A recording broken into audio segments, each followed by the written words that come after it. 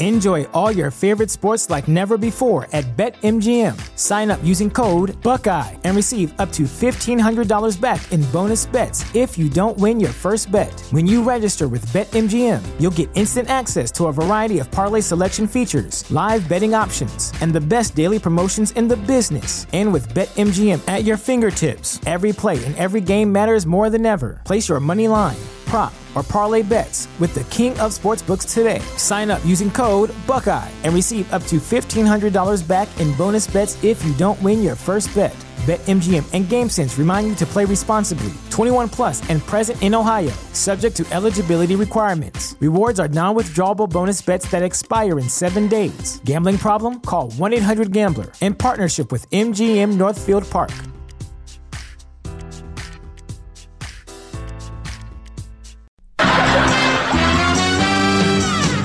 We're brothers, we're happy and we're singing and we're colored. Give me a high five. All right, cut and print. Beautiful, guys. Dynamite.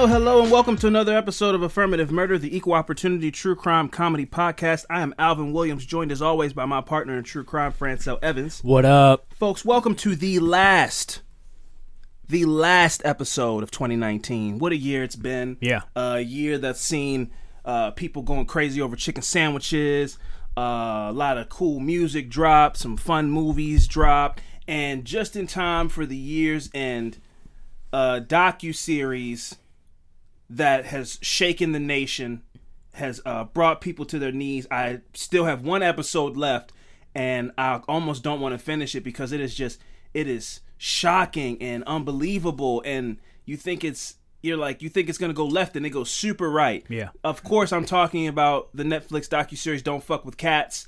It is the story of this interesting, to say the least, dude named Luka Magnotta and the search for him. He's it starts off as these people, they're looking for this cat killer to get internet justice, and it goes down a rabbit hole of epic proportions.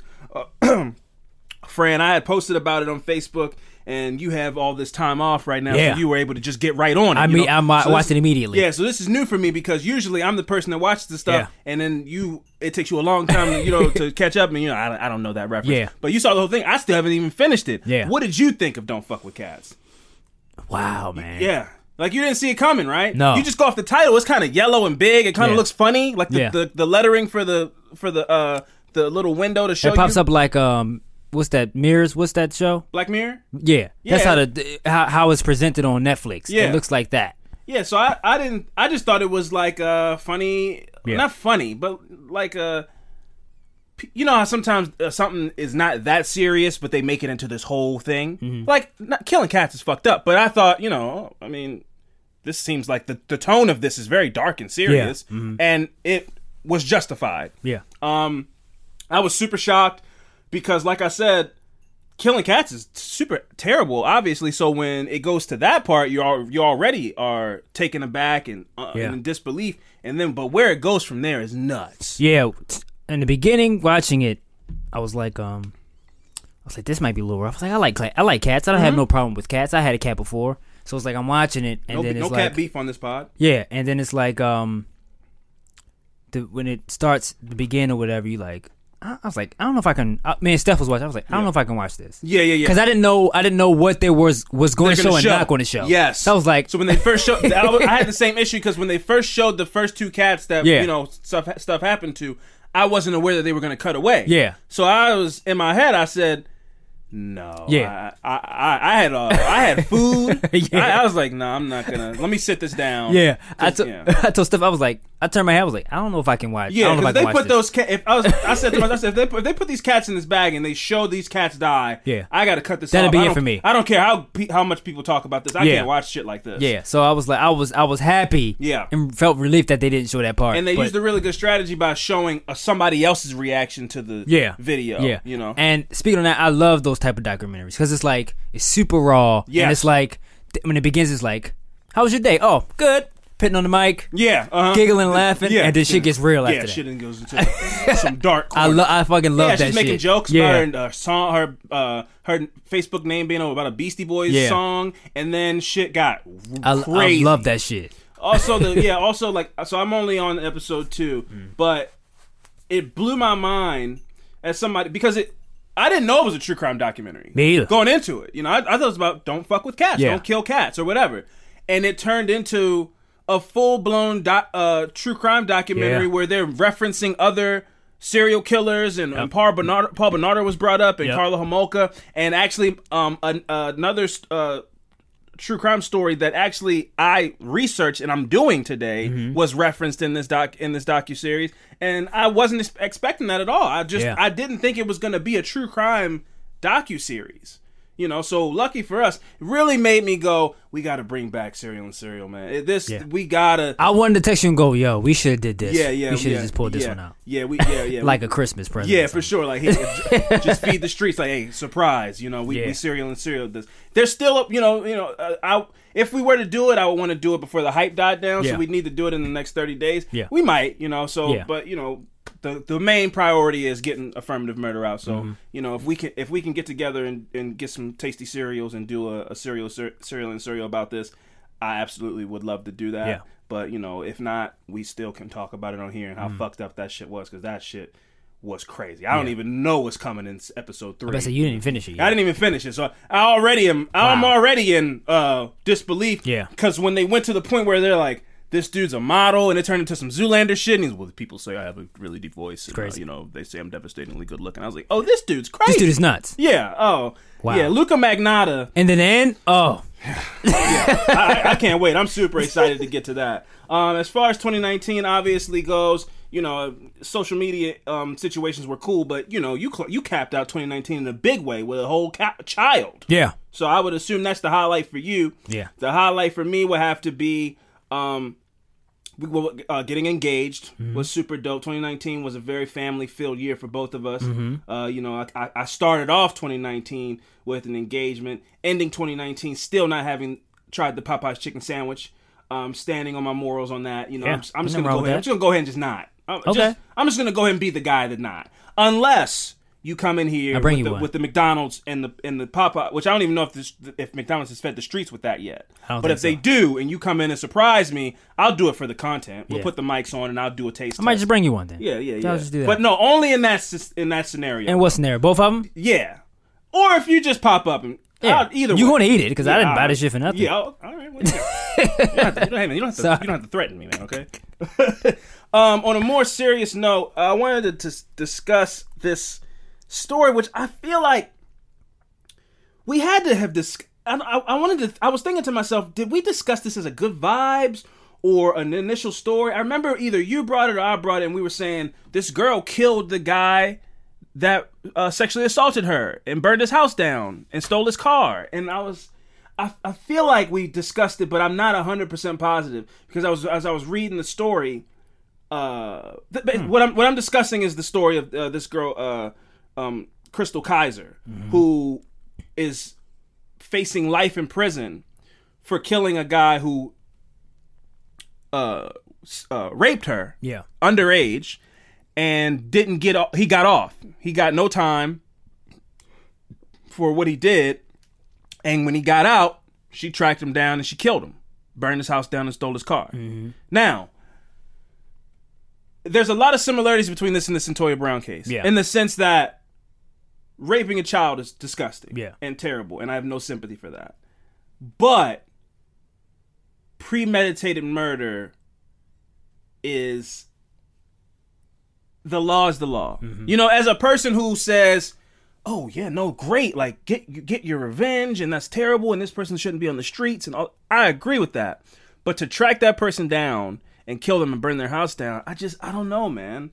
I'm not saying she deserves to be in jail for the rest of her life. But I think what happened to her should come into play during her trial, and maybe she'd be given a more lenient sentence, or maybe she'd be sent to like a mental hospital and really be given help. Yeah, because that stems from pain and anger. Yeah, and it wasn't just like she robbed him and stole his car. The same thing in the Cyntoia Brown case. If I'm not a woman, And if a woman says, this guy took me over to his house, you know, I obviously am 15 years old, and I did not have consenting sex with him because even though I was doing sex work, he was this age and I'm a child.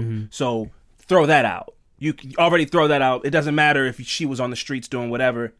He's wrong. Yeah. Already. And Cetoya Brown goes, he had a bunch of guns in his house. He was showing me the guns. He was saying kind of weird things. I feared for my life. Now, if these police officers on the street get to just say that, and it's like, that's like the trump card. If a police officer says, I fear for my life, it's like, well, hey, you have to do what you have to do. That has to apply to just people across the board then. Because I'm a human just like that police officer is a human. And if I fear for my life, I'm going to do what I have to do to survive. Yeah. So if this girl felt like he was going to come after her again, she wasn't safe with him on the streets, whatever, she feared for her life, is what I have to assume. Now, you can't just roll up on somebody, kill them, and burn their house down and steal their car. So I don't think she just should not. Free her is a little too much for me. But I think the circumstances in which she got to that point should absolutely come into play during her trial, and I hope she is given help and not punishment. Have you done much looking up on this? Like, I heard the story, but the side I'm going to lean on is not saying that he deserves it. Sure. But he does. I think he does. Yeah. You know. Also, none of us know or can imagine what she went through, and as far as her being sex trafficked and whatnot. And yeah. None of us know what that did to her mentally, physically. None of us know. Yeah. So she probably went through something that we can't imagine and probably was like, the trauma. This is mentally it's fucking with me. And then it's like, I need some type of revenge on this guy. And then he's getting out after he did what we don't know what. No punishment. I don't know. But just to make it clear to anybody who wasn't aware, Crystal Kaiser was 17 years old. And this guy, Randall, Kenosha. What is his first name? It doesn't matter I can't find his first name, but his last name is Kenosha. This dude was 34 years old, and he sexually assaulted her, got arrested, got off, beat the charges, whatever it was, got out on the streets, and then this girl followed up and ended up killing him and murdering him. I mean, killing him and burning his house down and stealing his car. Yeah. Now, what if it was a family member? How different is that than? You're asking me? Yeah. If a family member of mine was in this situation, what if this happened to a family member? If this was her dad or something that did it to her, that did this to him. Oh, that's worse, like criminally. I think you. That's the same emotion, but that's even more like you have no. I'm sure if something happens to your child, you're traumatized, but it's not. It's like secondhand trauma. If the girl saying I killed him because he did this to me, and a parent saying they did this to my kid, and so I went and killed them and burned their house down and took their car, I feel like you have less of a trauma angle to play off of. Even if she even if she was killed. See, this is the thing. I don't like these hypotheticals like this, because you can take it to a point where it's like, well, obviously, yeah, if that happened to me, I would kill that person. But I would also expect to go to jail. Yeah, it's still premeditated. You still got to think about it. I wouldn't expect to beat it. I think that she has a chance to beat this. Okay. Because it was directly happened to her. She might have feared for her safety with this guy being out on the streets. But a dad doing this, like, look, man, you got your revenge and everything, but you got to expect to go to prison for the rest of your life. I don't know about it. I just, I'm going after him. Him or her. I fully understand. That's not the argument here for me. I fully understand that a parent, a brother, her herself, which in this case it happened, and other victims, and absolutely going and doing that. I fully understand that. I'm just speaking from a side of beating the case. Okay. I don't know if a brother is beating that case. Everybody in the jury can understand, but the job of a jury is to be objective and non-objective. Yeah.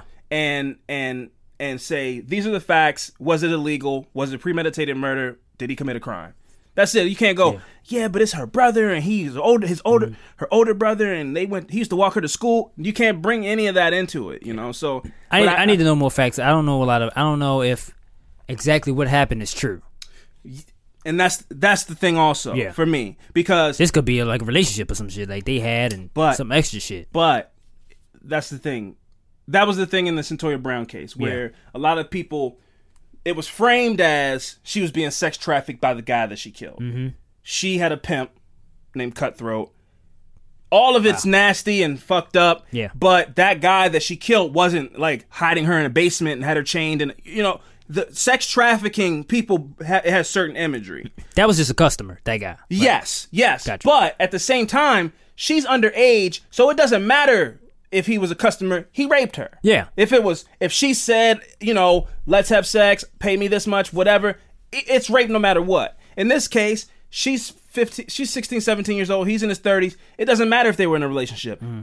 He shouldn't be messing with a 17. Yeah. You know what I mean? So even if it was consenting, if something comes out like that, it's still not cool. Yeah. Because he's 35 years old and she's 17. You know, so that's the hard part is, I don't know if all the facts have come out, but I don't know what would come out where I would go, well, hey, she shouldn't have been doing that. You know, where it's still predatory. It's still this guy, you know, using his age and his size and being impressionable or whatever. If it was that kind of situation where he, you know, coerced her into having sex with him and it seemed consensual, it's still not consensual because she wasn't old enough to consent. Yeah, but with that, if this didn't happen, the way it's being framed, or if he didn't get killed and all this bad stuff that happened, it'd just be like, well, you know, maybe she was doing sex work and this guy was just a customer, and then it's just sick, but it is what it is. But somebody, this story coming out and then he gets killed, and I was like, yeah, he shouldn't have been. Like, obviously he shouldn't have been with her, but right. now that he's dead, and I was like, oh well, she shouldn't have did it, and you know, she created the whole situation. It's just like, it gets messy when somebody dies. It's just absolutely. But if he didn't die, then we wouldn't even be talking about this story. Who knows if there would even be a follow-up because he beat the case, exactly. You know, so who knows? Let's move on from that before we go ahead and take this break. I wanted to just discuss a story that I put up on the Facebook group because it was shocking to me, but also not. So the story I'm referring to is this woman in Iowa was charged with attempted murder after telling the police that she deliberately drove over a girl because she appeared Mexican. Yeah. The girl who she ran over was 14 years old. She sustained numerous injuries, and police say she was struck while walking to a local school near Des Moines on the evening of December 9th. They initially appealed for the public's help in identifying the hit and run before Nicole Marie Poole Franklin was arrested. Investigators determined that the incident was an intentional act, not an accident, because she just came right out and said she ran the girl over because, in her words, she was a Mexican. Yeah. And the chief went on to say that she also said that she went on to make a lot of derogatory statements about Latinos to the investigators, and the chief went on. He also wanted to add that I want to say in the strongest terms possible that there is no place in our community or any other community, for that matter, for this type of hatred and violence. The woman was 42 years old. She's too damn old. There's no age, but you're a grown ass woman and you ran over a child. She was already being held in a jail over a separate assault allegedly committed the same day. So she might, who knows who that person was. She might have just been out going wild on brown people. Nobody knows. Who knows? She looks like it. She looks like she's a meth addict. But yeah, man, it's just a crazy time, man. Like there's a lot of. She tried to kill her. It was attempted murder. It was attempted murder. You don't run over somebody to just, you know, do a little damage. She ran over a 14-year-old girl. And I just think that it's a crazy time in the world and in this country specifically. And I think that there's this kind of divide. Obviously there's like a lot of racial divides happening in this country, but there's also this divide between words matter, and words are just words, man. I'm being a troll on the internet. It doesn't matter. It's not real. The president's a troll. People just say stuff. Words don't really affect people like that. And that's false. Mm-hmm. This woman You're not just going to tell me she just happens to not like Mexican people when the president has been saying the Mexican people are invading the country. For some reason, and is a rapist, or some of them are rapists, and they're going to come and take over your cities. Yeah, I don't remember hearing stuff like this pre-Trump. For some reason, is it just me or the Mexican vibes? Yeah, I mean, you would hear sound bites about it from right-wing media because of overpopulation and these kind of things that are being used, or people, they're taking your jobs, those kind of things. You would hear. Yeah. I've heard that for years. Yeah, me too. But just a straight up, it's usually coded. Language is usually coded. Mm-hmm. Thug means black. Yeah.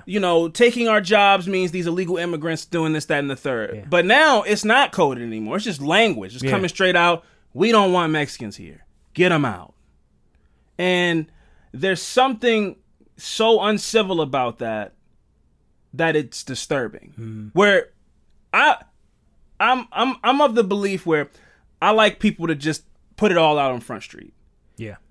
But this presidency and this time and the internet and all this kind of stuff is making me go, maybe I'm wrong. I used to be the guy who said, if you're racist and you own a butcher shop, put a Confederate flag up or Nazi flag. So I know I'm not going to go to that butcher shop. Yeah.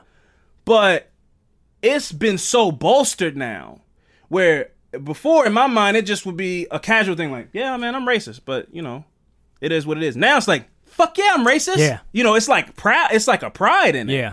And that's scary because that leads to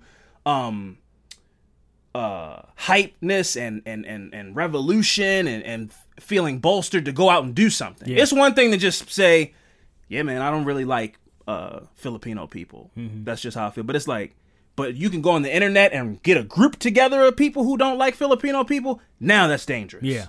And that's the times we live in, because it's been this melting of, being a troll and being a racist and being this, that, and the third. So you don't know what somebody is. People just being racist on the internet because it's funny. Yeah. So you don't know the thing with they're doing this little okay sign on these pictures and stuff. I think a lot of the people are just doing that because people get mad on the internet. Mm-hmm. They don't really. I don't know if it's really a racist symbol. But because the internet thinks it's a racist, it's like a self-fulfilling prophecy. Yeah. It's like one hand feeds the other. Oh, y'all think this is racist? Yo, put this up on Facebook. Mm-hmm. Now the Facebook people see that, it goes viral. Look at all these racist people, man. They're holding up this sign. And they might just be on there trolling. Yeah. But now that's just what that is now. So don't do it. Because you're risking your job. Why is everything is worth such a risk? Mm-hmm. Of why would you... These kids are going on TikTok and saying the N-word in these videos. And it's like, why? They don't think there's any consequences, man. And the consequences are so much deeper than losing your job and all this kind of stuff. It's tearing the moral fabric of the society apart, where, people think words don't matter, but there are people who still think those words matter, and you're hurting their feelings. Yeah. But it's like, well, then stop being such a snowflake. Mm. But it's like, people's feelings matter, man. Just because it doesn't offend you, and if something came around that offends you, you will want people to feel empathy towards you. Yeah. That's the crazy part. It's like, the world is lacking empathy, If I feel like something is racist, as a black person, how can you tell me I'm wrong? Mm-hmm. No, you're wrong, man. Donald Trump didn't say anything right. I'm offended. Who are you to tell me, no, you're wrong, bro. Yeah. You just heard it wrong. So you're wrong. Jewish people hearing stuff, it's like, nah, man, you misheard that. This shit is how Nazi Germany happened, man. I'm not trying to be hyperbolic and go extreme, but it started off with a dude that was like, something, man, Jewish people are kind of lame. Yeah. And then a couple of people was like, oh, I don't know, man. And then one person was like, yeah, man, you're right. And then it was like somebody else got a little bold and was like, yeah, I don't really like them either. Yeah. Then it grew and it grew and it grew. And then they were like, you know what, man, I'm not letting Jewish people in my bar anymore. And then somebody was like, I mean, that's his business. It's his business. He's free he's free to express himself, and he has the freedom to run his business how he wants to. And so no Jews allowed. And then somebody else follows suit because that bar got popular with all the racist people. So that bar's popping now. Yeah. Every night it's lit. But people, fuck Jewish people. It's lit. Clinging glasses. Fuck them, right? So then the bar across the street's like, well, shit, if that's the vibe, then shit, eh? Make me money. Yeah, fuck them, right? Fuck me too, And then it grows and it grows and it grows. Then it's like, man, fuck him. You're Jewish? Bow, sock a motherfucker in his jaw. Nobody does anything because I'm not Jewish. It doesn't concern me. Yeah. So I'm gonna go ahead about my day. Then they start wrangling them up. Then we know how that happens. You know, so it grows and grows and grows, man. And I think to myself every day as a black person in this country, slavery's just over because it's over. Yeah. You know what I mean? Like, it's just over because one day they just decided it's not profitable anymore or whatever. They could go back next week, and anybody who's not black is like, that's not cool, but like, I'm not black though. That's when you really see who your allies are. It's one thing to be on the internet and saying, man, Kim Kardashian, she's doing blackface. That's not cool. As like a white person, you feel like you're defending black people in that instance. But let's see what happens when the trucks pull up. And they go, anybody that doesn't pass the melanin test, get in the truck. Who steps up then? Ain't nobody stepping up. You know what I mean? So that's what I'm concerned about. I don't give a fuck about the internet. I don't give a fuck about Kim Kardashian. I don't care about none of that shit. When kids are getting run over in trucks because they're Mexican, that should be. Laws should change. Yeah. The president should come out and make a statement about that. We know he won't, but that's crazy. That's like the epitome of a hate crime. It can't get much more hateful than that. I'm in my car, a Mexican. Boom. Yeah. It's not like you chose to be white. Yeah. It's not like we picking sides. It's just melanin and not melanin. It's so stupid to base a whole ideology around something so stupid as I sunburn, you don't sunburn. What, you know, man, like your hair does this, my hair doesn't do that. It's so crazy, but it exists.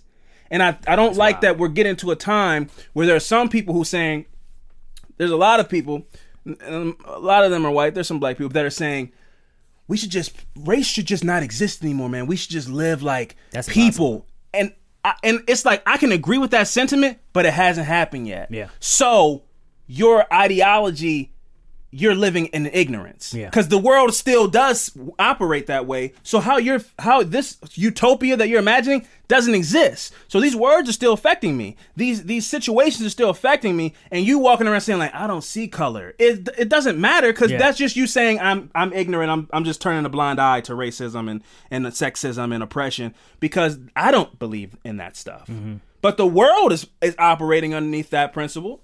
So you can't just pretend it doesn't exist. It doesn't work that way because it does exist and it's happening in front of us. Mm-hmm.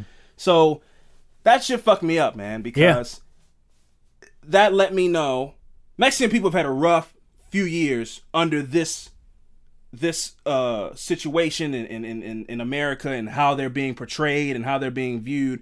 It's a hard time. There's people out here pretending like they're not Mexican. Yeah. You know, claiming something else. I'm Puerto Rican. Yeah, actually, speaking of that, the podcast I listened to, both of the guys on there are Hispanic, but they go, he's like, yeah, man, I fucking cut my hair and like do something with his beard, and he's like, and the police don't even bother me. Like, I don't even look. I'm Hispanic, but I can pass for a white guy. Yeah. And whenever I get pulled over, I'm passing for a white guy. Right. That's crazy. You can just cut your hair and that's just a privilege a lot of people don't have. That's wild. It's and that goes back to my point I was just saying about it exists, and some people are able to pass that. If you're a light skinned person with straight European type of hair, people might not ever think you're black. Yeah, and then you get that reality check one day when somebody's like, man, you know something, man, black people just get on my nerves. And it's like, whoa, yeah, they don't even know. Yeah, it hit me when that shooting had happened over the year. I think it might have been the summer. I don't know if it was San Antonio, somewhere in Texas where there was a majority of Hispanic people. Yeah, that. Yeah, and that video, them hiding and. No, it wasn't at the Walmart. It was like the guy was like shooting off a highway or something. Oh shit! And it was the video where it was a family. They was on the ground and the guy was praying like it's gonna be okay. You got people ducking. Yeah. And it's a guy shooting Hispanic people. That's when I was like, oh, this shit is serious. This shit is wild. And we have a situation where nobody's taking any accountability, and they're just saying we don't know where this came from. And it's like, what? Bro, like this man was on TV. Are you what?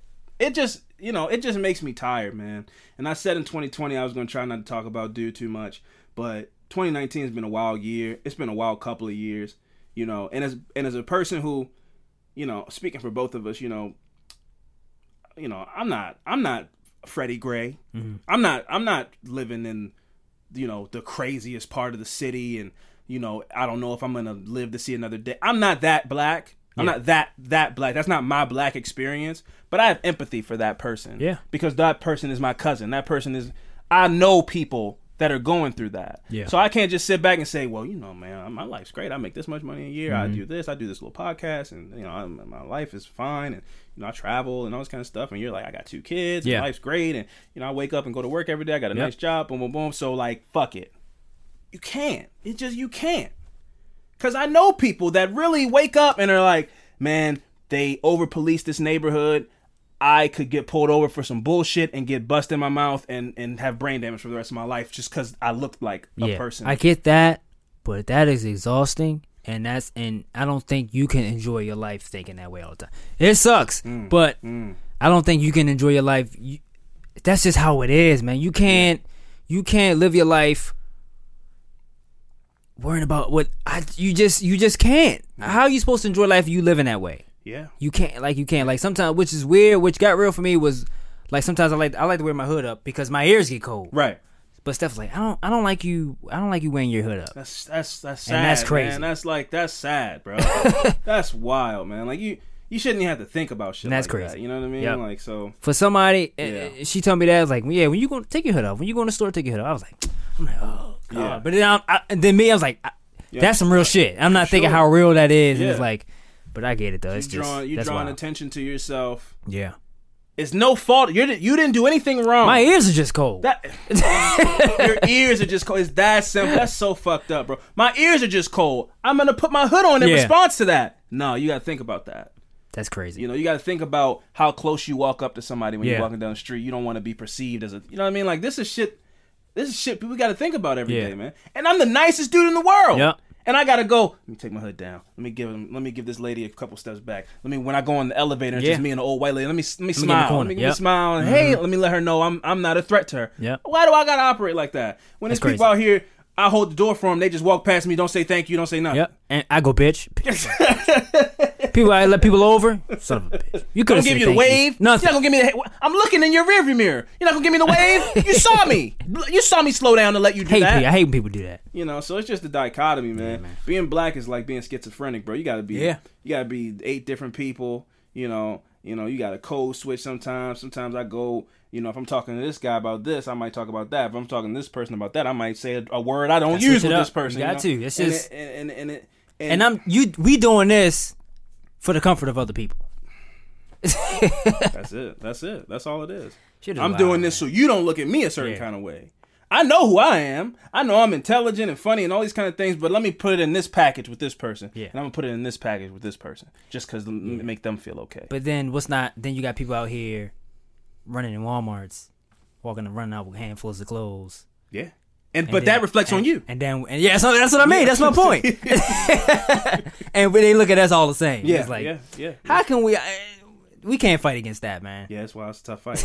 It's a tough fight, man. We getting off to some hot shit on this last episode of the year, man. What I want to do is I want to, despite all the stuff we just said, we made it through another year in many ways. Yeah. Podcast, life, progression and fields of work and all that type of stuff. So I want to play Barry Manilow's "Looks Like We Made It," and when we come back, we'll get into this fucked up shit. And so stick around.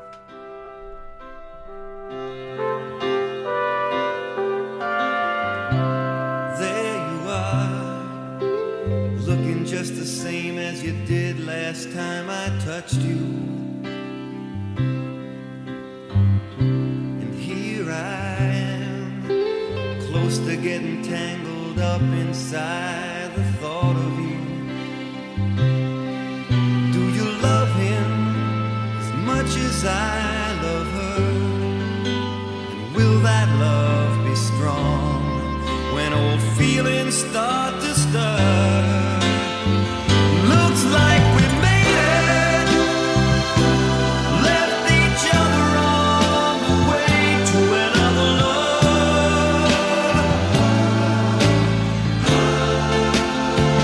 Looks like we made it, but I thought so till today, until you were there, everywhere, and all I could taste. All right, and we are back. Fran, please prepare yourself. It is time for my last affirmative murder of 2019. Yeah. As I mentioned earlier, I was inspired. Feels like a weird word, but that's, I heard this name. I heard the name of this story on Don't Fuck With Cats. Mm-hmm. Did my research. Said, wow, that's super fucked up. Mm-hmm. And My Affirmative Murder this week, the last one of 2019, is the story of the Moors murders. Yeah. All right. So in the 1960s, Ian Brady and his girlfriend Myra Henley sexually abused and murdered young children and teens, then buried their bodies along the Saddleworth Moor in what became known as the Moors murders.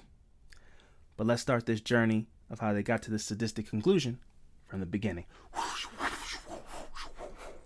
That took us into the past. All right. Ian Brady, whose birth name is Ian Duncan Stewart, was born on January 2nd, 1938, in Glasgow, Scotland. His mother, Peggy Stewart, was a 28-year-old single mother who worked as a waitress.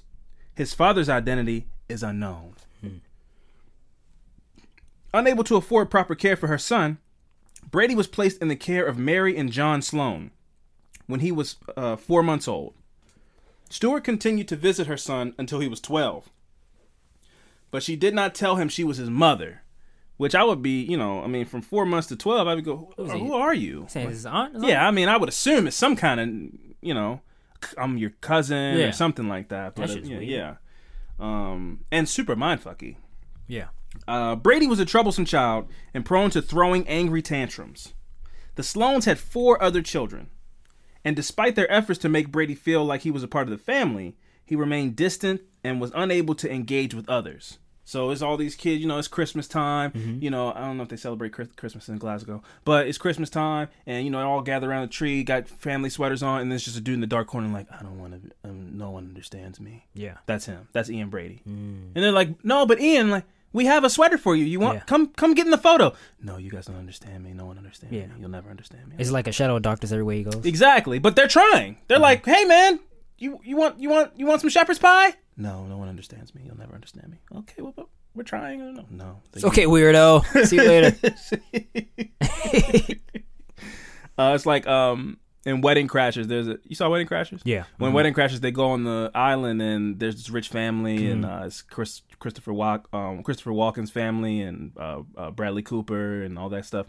And then they have this son who's an emo and he wears dark clothes and he like rapes Vince Vaughn. The movie's kind of dark and stuff, but he kind of like assaults Vince Vaughn. But his dad goes, "Hey son, why don't you come throw the football around with us a little bit?" Because they all wear like sweaters with the khaki pants and pink polos, and he's all he's come throw the football around with us. That's my Christopher Walken. Son, come throw the football around with us a little bit. Oh, would that make you love me? It's like, whoa, yeah. It's like, what? It just went super sideways. Yeah. So he's like that. Those people start asking questions and shit. Yeah, like, is he all right? Yeah, he's just, he's an artist. Early on, despite his disciplinary problems, Brady demonstrated an above-average intelligence. At age 12, he was accepted to Shadowlands Academy. And that sounds like a school for ninjas or something. Huh? Yeah, sounds like a karate school. And it was a school in Glasgow, which was a secondary school for above-average students. Which secondary school, I believe, on that side of the country is like high school. Okay. I think somebody will tell us because we're well renowned. Yeah. So somebody in Glasgow, hit us up. Let us know. Boom. Or the UK. Boom. Got them there too. Might. In it. We get it. Mans and things. Mm-hmm.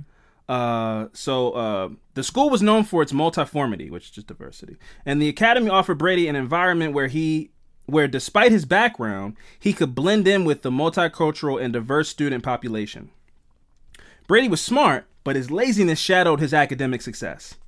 He continued to detach himself because he's doing the same thing here. Everybody's, I'm from India and I'm from here and I'm Jamaican. He's like, you guys don't understand me. No one understands me. Yeah. Well, do you want to play cricket with us? No, you guys don't really mean that. You guys don't understand me. You're talking. Okay, well, fuck you then. You get to a point. You get to a point where you're trying with somebody and they keep saying, well, nobody wants to do this with me. Nobody understands me. They don't do this. You guys don't do this. Okay, well, fuck you then. Be alone and be over there and listen to the Smiths. And I don't care anymore. I tried. So they got to that point. Like, whatever, bro. Yeah, we don't understand you and don't want to. So the only subject that seemed to captivate his interest was World War II, which is, Okay. there can be a positive in that. Let's see if we find it. He became enthralled by the human atrocities that took place in Nazi Germany. But still, we could go, he thinks it's terrible. He wants to make sure this kind of stuff never happens again. He felt such plight and sorrow for the Jews, the 36 million Jews who were killed in Nazi Germany. Maybe that's what drew him to it. But he said World War II, though. Yes. What's your point? He said he was obsessed with World War II, but... And Nazi Germany. Oh, okay. Yeah. All right. Okay. By age 15, Brady had been to juvenile court twice for petty burglary. Forced to leave Shadowlands Academy, he began working as a shipyard mate. So he was just, throwing boxes and shit like that. Down on the docks, doing manual labor. Within a year, he was arrested again for a series of small crimes, including threatening his girlfriend with a knife. And to avoid being sent to a reform school, the courts agreed to place Brady on probation, but with the condition that he go and live with his birth mother. So a small crime is like stealing candy. Yeah, holding a knife to somebody's throat is not a small crime. That's assault. Yeah. But it's also, the 50s. He's a man. He's white. And she was a woman who didn't know her place. And she, got out of line. So shut up. Take this knife to your throat. Yeah. You stupid woman. Which I think is interesting, the birth mother thing. I hope he knew at this point, because that would have been very much like a reveal from a movie where you're going to go live with your birth mother. He's like, I don't have a birth mother. I don't know. He's like, yeah. Your birth mother is your aunt who's been visiting you since you were a baby. It's like, whoa, what? Yeah. Aunt Penny? Anyways, I'm sorry, Peggy. At the time, Peggy Stewart and her new husband, Patrick Brady, lived in Manchester. Brady moved in with the couple and took his stepfather's name. So that's how he became Ian Brady. In an effort to solidify the feeling of being a part of the family unit. So they tried to really, hey man, you're my son now. Take my last name. We love you. We care about you. Still, no one cares Probably about me. didn't get it. No, you guys don't understand me. You guys will never understand me. I'm the darkest soul there is. Patrick worked as a fruit merchant, and he helped Brady find a job at the Smithfield Market. For Ian Brady, it was the chance to start a new life, but it did not last long because the dark cloud follows him everywhere. Everywhere he goes, he tries to fit in for a little bit, but then he's like, "You guys don't really like me. I'm a dark soul. You guys don't understand." Brady remained a loner. His interest in sadism intensified by reading books on torture and sadomasochism. So this isn't. Now I'm starting to think he doesn't like the part where America comes and helps end World War II. I think he liked the experiments on the Jews. That's what I was asking. Yeah. I was just trying to give you a red herring and make you look this way. Like maybe he is still a good guy as possible because maybe he liked the ending of World War II where Hitler dies and Nazis are stopped. Nah. Okay, it didn't work. But yeah, so he was very interested in sadomasochism and torture and things like that, particularly the writings of Friedrich Nietzsche and Marcus de Sade. Within a year, he was arrested again for theft and sentenced to 2 years in a reformatory. What the fuck he steal? I don't know. Maybe some books on 2 years? Murder porn or something. I don't know. Well, I don't know what. You get a slap on the wrist for holding a knife to somebody's neck, and then 2 years for theft. I don't know what they're doing here. Well, maybe it was a build up of all the stuff, and they're like, "You got to go sit down for a little bit." Yeah. I don't know how they're doing things over in Glasgow. Yeah. But anyway, he got sentenced to 2 years in a reformatory, and no longer interested in making a legitimate living, he used the time of his incarceration to educate himself about crime. So while in prison, he got his PhD in B&E. And was just studying, talking to the guy, interviewing him. How do you rob a bank? How do you do this? Do you break into their house at night? Just get and becoming a master criminal. Which over here in the American criminal justice system, we have the same problem. Guys come in as a car thief, and then they come out as a bank robber. Yeah. And they're like, "Oh, I'm a felon. I can't get a regular job anymore anyway. But I learned a new thing. I'm in a gang now. The gang's gonna have me sell heroin for them. 5 years to master a craft. Oh yeah, you could do anything. You know what I could do if you put me in a room with just a guitar for 5 years? Oh, I'd be a goddamn. Oh, I'd be a fucking master. I'd be incredible. You know. So imagine that, but everybody in you kills people and robs. It's like, oh, I know how to do all the stuff. That's crazy. I know where to put the knife in between the ribs and all. Yeah. Boom. You know. So, Brady was released from the reformatory in November 1957 and moved back in with his mother in their home in Manchester. He had various labor-intensive jobs, all of which he hated. You and me both, brother. Yeah, he's not my brother, but I hate labor jobs too. Mm-hmm. Shit, we all can agree on that. Well, you say he stopped caring about making a living. So, well, he did it a little bit. You gotta make some money, and you gotta have a front. Where it's, you know, sometimes you get out of jail and you gotta have a little front job for your probation officer. Yeah. So deciding he needed a desk job, he taught himself bookkeeping with training manuals he obtained from the public library. Like reading. Yeah, and he had above average intelligence. So he could pick up on some stuff. He just was a fuck up. At age 20, he got an entry-level bookkeeping job at Millward's Merchandising in Gorton. It's crazy how the future has really just fucked over some stuff, because that's just not a job anymore. What is it?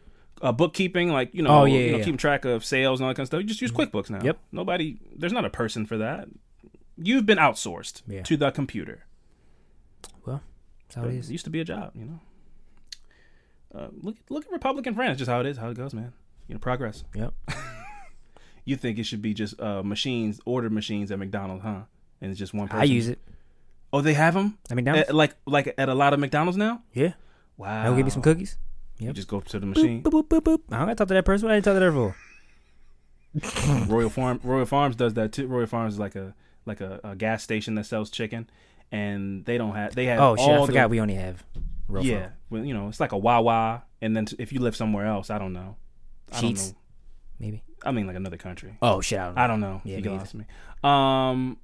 I saw one in Ireland, but I can't remember the name of it. Anyway, they have no people at the registers at some of them. They just have you just take your Twix bar, scan it. You do the job. Scan it, put it in the bag, and slide your card in like at a grocery store. Yeah. Now it's like any place that has a register is starting to go that way. Yeah. Self-checkout? Yeah. That's where I go. Only person that don't got is goddamn You're Walmart. taking food out of somebody's mouth, Fran. It makes my life easier. That's the whole trade-off, man. Sorry. Sorry. Your job is obsolete. That's how it is. I don't want to tell you what I'm doing, what are my holiday plans. I just want to boop boop bing, get my cookies and cream Hershey's bar and leave. If they came out with robots that deliver mail, I'm excited. I'm happy. Yeah, you wouldn't have a job. They can get me out of there. That's fine. I'll find something else to do. You want to outsource yourself. Yeah, that's a new strategy. Yeah, take my job, robots, please. All right, so he became a small time bookkeeper at a place called Millward's Merchandising, and Brady was reliable yet a fairly unremarkable employee. So it was like, you know, he did his job, but nobody really. He wasn't great at it. He wasn't bad at it. He wasn't even really good at it. He was all right. I mean, he taught himself, which is like the worst. That's like the worst insult. I'd rather you tell me I'm bad, so then I know. Let me go get a new job. But you're just like, you're okay at this. Is he good? I mean, he all right. Yeah, he all right. He does the job. Yeah. You know, I have to look back over to make sure that he did it right, and most of the time he did, but sometimes he didn't. So he's just all right. So he was just an okay employee. Other than being known for having a bad temper, not much to offer in the ways of chatter was sent his direction. So everybody just kind of was like, "That's Brady. That's Ian. He's the dark cloud, and don't just give him the books and have him look them over. Whatever. Just don't fire him."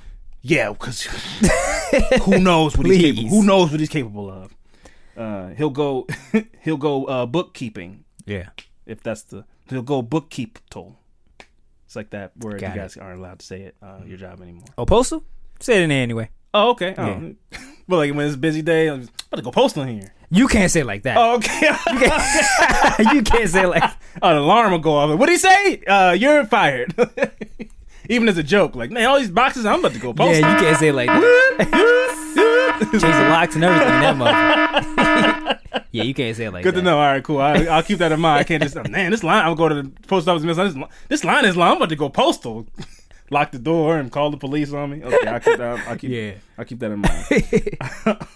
So even his people at his work were able to notice that he had a bad temper. So anyway, One of the secretaries, 20-year-old Myra Henley, had a deep crush on him and tried various ways to get his attention. What? She was the go-getter. He responded to her much like he did everyone around him. Disinterested, detached, and somewhat superior. That reminds me of the show on Netflix called This Fucking World Coming to an End or something. Oh, The End of the Fucking World? Yeah, that. Oh, yeah, where the dudes are... that's a good show. I only watched the first season, I'm gonna let this, but it's an interesting concept of, like, I want to kill her, and she wants to be my girlfriend. Yeah. And so they go into these... They get in these relationship arguments that are relatable, but then he is just trying to kill her. Yeah. So it's interesting. I think that's an interesting show. And yes, it is kind of like that. Yep. But, well, no. I haven't seen the show, so it might be very much like it. I'll continue. So, like I said, he's the cat. No, I'm sorry. He's the mouse. Yeah. She's the cat. Which is a cool role reversal. My school never had Sadie Hawkins dances, but I would have liked to have been... Oh, yeah, we did. You did? Yeah. See, I would have liked to have been asked by... I was asked to things, but, like, not this is the premise of it. Like, a girl's going to come and approach you. Yeah. A girl might ask me, like, you want to go to the movies Friday? Whatever, boom, like that. But never, will you be my date to the Sadie Hawkins dance? We didn't get that. Which I think is refreshing. You know, I think it's cool when women, you know, go after what they want, take the first step. However, something makes me very uncomfortable about women proposing. Okay. I don't know what it is. It just makes me feel like your man probably ain't shit. Because, you know what I mean? Like, if you had to wait, and I was like, I'm going to do it. We've been together 10 years. Yeah. It's always some, like, 40-year-old woman that's like, will you marry me? And he got, like, it's always some drunk dude with his belly out. Like, oh, shit, man. There's people around, so he can't say no. Oh, man, shit. So, something about that just, I don't know. I'm old-fashioned in some ways. I'm very progressive in some ways. Some ways I'm like, that's a man's Make you like a wuss. Yeah. You stand there with your hand out. Yeah. She got to put the ring on your shit. You got your finger all the palm at the facing the ground. You know, got your finger. Got your hand on your mouth. Yeah. Oh no! Oh my god! You know, you doing. You know, how do you react to that as a man though? Yo, you know, you got to man up. Oh shit! Oh, you wildin'. You got to do. You got to do some man. Oh, you gonna do me like that? Oh god. Oh man, a Cheesecake Factory. Oh damn. Oh, okay. Oh shit, I'm not gonna cry. You gotta say some shit like that. Yeah. Oh no, you're not gonna get me like that. Not on camera. You got hard it up a little bit. Yeah.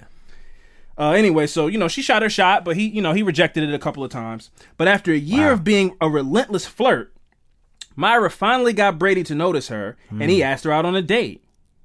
From that point on, the two were inseparable. Sometimes you gotta stop blocking your blessings, man. You know, this is one thing we could all learn from the Parkers. Is that even though Professor Ogilvy was a straight up sucker because he denied Nikki for like 6 seasons, and then finally she got a man, and he was like, "No, I do love you." Yeah. Let's take that aspect of it out though. But the person you might keep saying, "I don't know what it is, but it's just it's not connecting." Give it a shot. You never know. Yeah. You might be blocking your blessings. That might be the one. And you just keep saying, "No, but we're friends," or "He doesn't do this," or "He's not 6'4". You know, the internet. Every girl on the internet, that shit gets on my nerves. Like, how many dudes do you think are walking around here that are 6'4"? Yeah. It's not that many. Oh, 6'4" and da da da da da with this. It's like, oh, you're wildin'. Yeah. The dude and then have you look at their dating track history is like 5'5", 5'7", ugly, fat. Why on the Twitter you talking about you trying to date Liam Hemsworth? They're not just floating around out here. Right. I'm 5'8.5". Being picky. Yeah, you got to be realistic, you ain't man. even all that. Yeah, who are you to be wanting somebody that's a giant? Yeah. 6'4". I don't even know how often I see a 6'4" person. That's a crazy height. Yeah, that's a big dude. That's like, man, you can't just walk into a spot and be 6'4" and not get eyes. That's a weird height.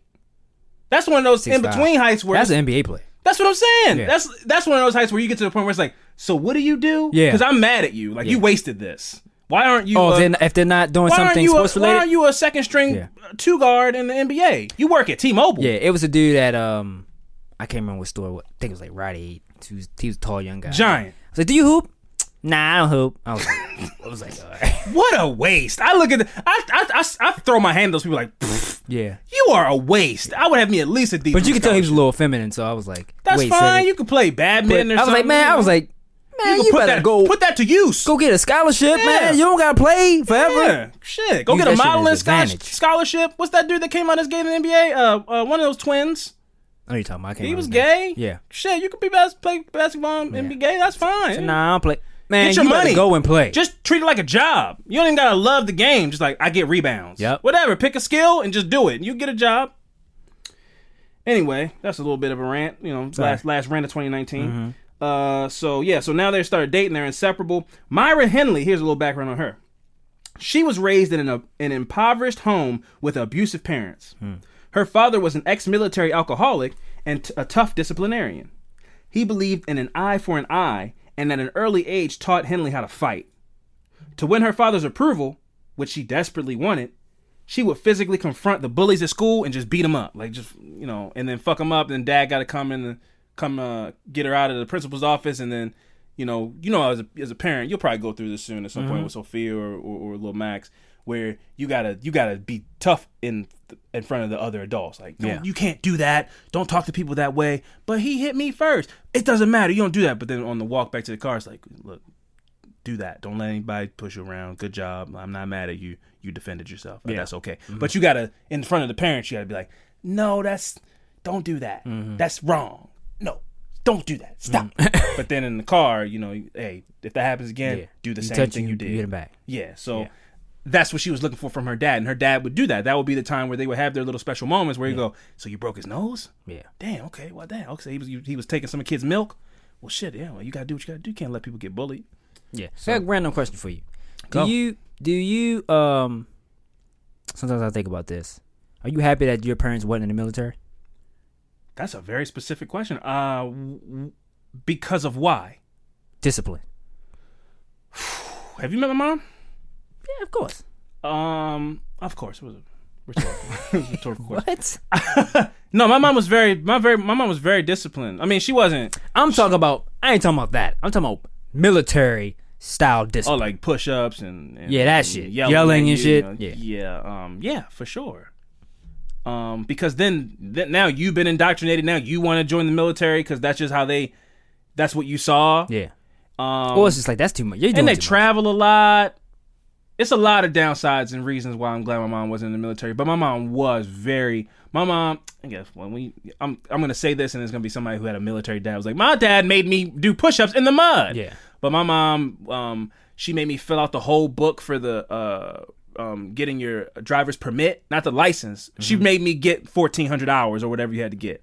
She wouldn't just go, I'm going to show you how to drive one day and then take the permit test. She's like, you have to put in these. I had to log them. Yeah. Like, we went driving from 7 p.m. to 8 p.m. We went driving from 5 p.m. for like the whole summer. Yeah, I remember that. You know, and just shit like that. I didn't do that. I'm like, nobody did it. Do you have to do that? Nobody did give you that book. Okay. Man, fuck it. Get out of here. Yeah, throw this book. I don't need this book. Yeah. The law. I just go drive. Yeah. Like, Alvin mom made him do it. What? Yeah. I was like, I don't know. Everybody was like, you are doing what? I got to go driving with my mom. I can't play basketball. Me and my mom are going driving at 5 from 5 to 5:30. So I got to go log that in my book so I can take the permit test. What? What is that? What did you even just say? You know how you got to log your hours in to get your permit. That's just something. Nobody does that.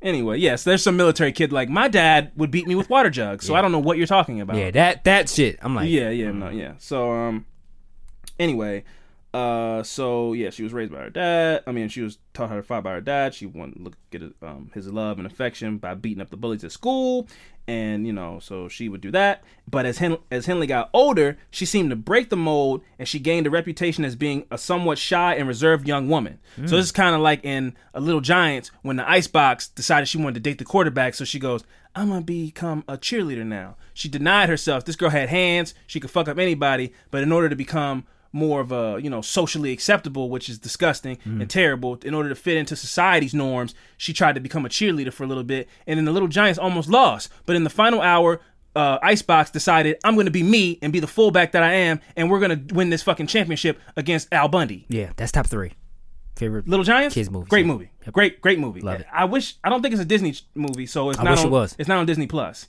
but it might be on Netflix. I don't know. It was at one. It used to be. Little Giants is a great. That's my shit. The annexation of Puerto Rico. Yeah, run that shit. It's over with. That play was unstoppable. Anyway, so she became known as a shy young woman, and at the age of 16, she began taking instructions for her formal reception into the Catholic Church, and had her first communion in 1958. Friends and neighbors described Henley as being reliable, good, and trustworthy. And then she met Ian Brady. It took just one date for Brady and Henley to realize that they were soulmates. In their relationship, Brady took the role of teacher, and Henley was the dutiful student. This is some 50 Shades of Grey shit, okay.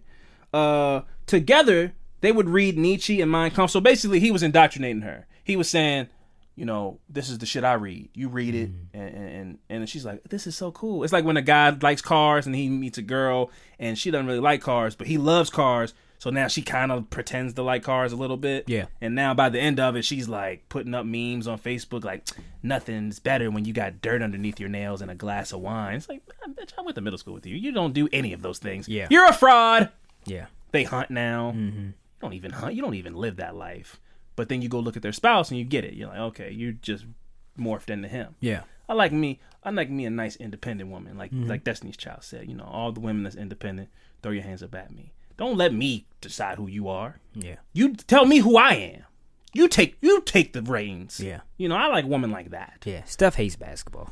Yeah, and she's not going to pretend like, oh, is that Kobe Shaq? It's like, what? Yeah. You know, don't lie to me. You do your thing. Sierra loves musicals, you know. And, as you know, I might have a basketball game on. She'll go, is that Giannis Antetokounmpo? Yeah, And she tried that the She day I was over She here. tried to get it off a little bit, but she won't watch the game. Yeah. I'm going to go upstairs and watch Les Mis. Yeah.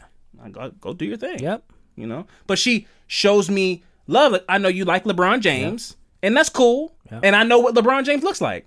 I'll be upstairs. Mm-hmm. That's it. Don't try to come in with the jersey. Where's the team? I got his and her Lakers I'm jerseys. like, whoa. Who bought you that shirt? 'Cause I didn't buy it. Yeah. How do you know how jerseys fit? Who you went to the mall with? A dude? Why is the seat back like this in the car? Yeah. We watching the game. She and won. I'm like, I didn't teach you that. I did not teach you that language. Who are you? What is happening? Yeah. That might cause some friction in a relationship. Yeah. You try to get too keep it much real. into your. I gotta turn the game off now. Yeah, you get too much into your spouse's shit. They're gonna go, who taught you that? You like guns? Like, oh, is that a self-scope double barreled? And what? Yeah. I didn't. Who taught you this? Yeah. You're just watching YouTube videos, but now you got in a whole argument because you think she's cheating on you with some dude that works at Bass Pro Shop. I don't even know that gun. Yeah, exactly. Anyway, this isn't a tangent episode. Just, you know, it's the last episode of the year, man. We just, you know, just freestyling a bit. Yeah. Anyway, back to the story. So, so he started, you know, getting her into his vibe, getting her into his interests, and she's eating it up, you know, because she's the student and he's the teacher. They spent hours watching X-rated movies and looking at pornographic magazines. Henley quit attending church services when Brady told her there was no God. So he took that dark cloud and was like, hey, hold this, fam. Yeah. Boom. Put that right over her head. Bang. You got a dark cloud too now. He said there was no God. Wow, you make a really good point. There isn't. You're right. And then I want to know what his explanation was. Probably wasn't too deep. Just cause, you know, She's so in love. How does it rain and then but there's an ocean? You're like, what? Good point. You know, when you love somebody, man, it's some shit. You believe anything. When I was like 16, you know, I mean, conversations I had with girls where I was like, that was deep. Didn't say nothing. I'm just saying, you know, when you graduate from high school, it's like, you know, when are you truly an adult? And you're like, yeah, damn, you really spitting facts right now. Yeah. That's deep. You want to go to Buffalo Wild Wings? You know, I didn't let some girls just get in their bag for like 15, 20 minutes about nothing. You know, I mean, how do we know aliens? You know, I'm just saying, you can't prove that there's a God, just like you can't prove that there was aliens. So what if aliens are God and God is like, yeah, damn, yeah, word. That's all you can give them. Like, word, damn, yeah. No, you said that. Yeah. I was giving that's crazy. That's crazy. You know what? I didn't even look at it like that. Didn't listen. Damn, you know what? I didn't even see it from that side. You just gotta say some vague shit like, damn, you know what? Yeah, that's on point. That's crazy, man. They think they out there speaking facts, too.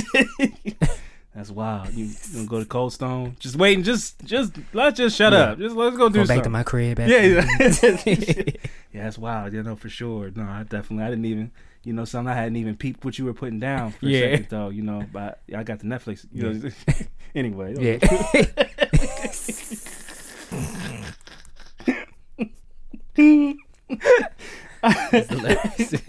Anyway, so he got her into porn and reading crazy books about Nazis and all this kind of stuff. So he just molded she's her. just she's just him. Yeah, he just molded her into girl him. Henley became fixated on being Aryan. But wait, I want to know if he realized that, because all the times he asked her out, I know they had to talk before he went with like, let's go out on a date. Sure. He might have noticed, oh, you're mad moldable. Yeah. That might have been what turned him around, because before he wasn't giving her That's any what I mean. attention. That's what I mean. But he might have said some crazy shit like, man, I don't know why everybody thinks Hitler's such a bad guy. And she was like, yeah, if you think that, that's cool. He's like, okay. Yep. Most girls say fuck you or something like that. Okay. You want to go Most girls throw a drink in my face. Yeah. Oh, you want to go get some beer after work? Yeah, I would love that. That's how it started. Yeah. And the rest was history. So Henley became fixated on being Aryan and dyed her hair blonde. She changed her style of clothing based on Brady's desires. Wow. This is like a gross dude's dream. Yeah. A dude that's like, I don't want her to think, do anything for herself. Just do what I tell you to do. Yeah. Like that's a prehistoric concept of a woman. Mm-hmm. Just be what I want you to be. That's wild. She was like, okay. Mm-hmm. So she dyed her hair blonde. She's like, I'm a Nazi now.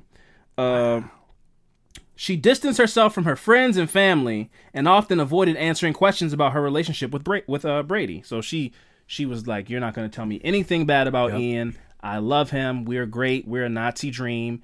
And fuck you guys if you don't believe that. And also, P.S., there is no God. He said so. And he knows more than God. Like, what? That's and then great. she left. As Brady's control over Henley increased, so did his outrageous demands, which she would make every effort to satisfy without question. For Brady, it meant he had found a partner who was willing to venture into a sadistic, dark world where rape and murder was the ultimate pleasure. Yep. For Henley, it meant experiencing pleasure from their perversive and brutal world, yet avoiding the guilt for those desires since she was under Brady's control. In her mind, she's like, well, I'm just doing what my man wants to do. So I'm not attached to this. I'm not doing this stuff. We're just doing it because this is just couple stuff. Sometimes you do stuff with your spouse that you don't want to do. Sometimes they want to make, paella and you just want to eat steak, but you make the paella. Yeah. I don't really like paella, but that's what they wanted to do. And that's just compromise in a relationship. That was her justifying it in her mind about rape and murder, which is crazy. They entered even further into the dark world on July 12th, 1963, when Pauline Reed, who was 16 years old at the time, was walking down the street at around 8 p.m. when Henley pulled over a van she was driving and asked her to help her find a glove that she had lost. Now, from other true crime stories that we have read, watched, and listened to, we know, or I have learned and ascertained that having a female accomplice is the most dangerous thing you could have if you're killing women. Probably if you're killing men too, because then, you need help. That savior thing in men will come out. But as a woman, you immediately drop your guard because you go, that's another woman. She needs my help. We're on the same team. So yeah, I'll get in your van and help you look for your shoe or whatever she said. And boom, that fast. So I think having a female accomplice makes anything way worse and way more dangerous. Why do you need to drive to look for a glove? Sometimes you get the lie off and it's so easy. Sometimes you just say some dumb shit and it works. That's crazy. Yeah. I mean, that didn't work. I remember the time we went to Pittsburgh to see Swayze. Yeah. And I told my mom I was sleeping at your house. Yeah. Or whatever. It worked for a little bit, but then she called me, while we're at the concert and was like, "Where are you?" Yeah. And I was like, "I'm at Fran's house." Yeah. Watching Martin, just chilling. Yeah. "Where are you?" And now when you say it twice, yeah, they know already. Mm-hmm. So they just want you to tell the truth. I'm Pittsburgh. Yeah. Okay, I'll see you when you get home. That happened to me. And I said I was staying at your house. I was at the girl house. Yeah, but I didn't tell you. Yeah. That's where you fucked up. That's where you fucked up. To all the people out there, man, include your friends in your lives, man, because they don't know. His dad called me out. Have you seen Fran? No, sir, I have not. Not at all, actually. I haven't seen him in a couple days. I was laid back, chilling. Not by the way, no, not at all. And now I think, but that's dangerous. He didn't know where it was. Stupid kids. You don't think about that until you get older. Kids are dumb, man. Kids are so stupid. Anyway, no, but seriously though, so Pauline Reed went ahead and tried to help her. Pauline Reed was actually Henley's younger sister's friend. Wow. So she also knew Henley and was like, "Oh, that's my homegirl's sister. I'll help you find your glove." So she hopped right in to help out. According to Henley, she drove to the Saddleworth Moor, and a moor is just like a big field. Okay. People shoot skeet there, like shoot, ducks and hunt and all that kind of stuff. Skeet. No, whoa. I'm gonna continue. That's what a moor is. A moor is a big field. All right, man. We'll move on. You said it. That's what it's called. You are so uncouth. So she drove her to Saddleworth Moor, and Brady met the two shortly afterwards. So he pulled up behind them. It was already the plan to get a girl, bring her here. He took Reed onto the moor where he beat, raped, and murdered her by slashing her throat. Wow. And then together they buried the body. According to Brady, Henley participated in the sexual assault as well. Yeah, she wasn't. I don't like people when they get to dictate the narrative, they always go, "Well, I was there, but I wasn't. I thought it was terrible what they were doing. I stayed, but, it's hard for anybody to believe. Yeah. I was there and they were killing people. I had a gun, but I didn't shoot my gun." So, okay, come on, man. Yeah. Like, we don't believe that.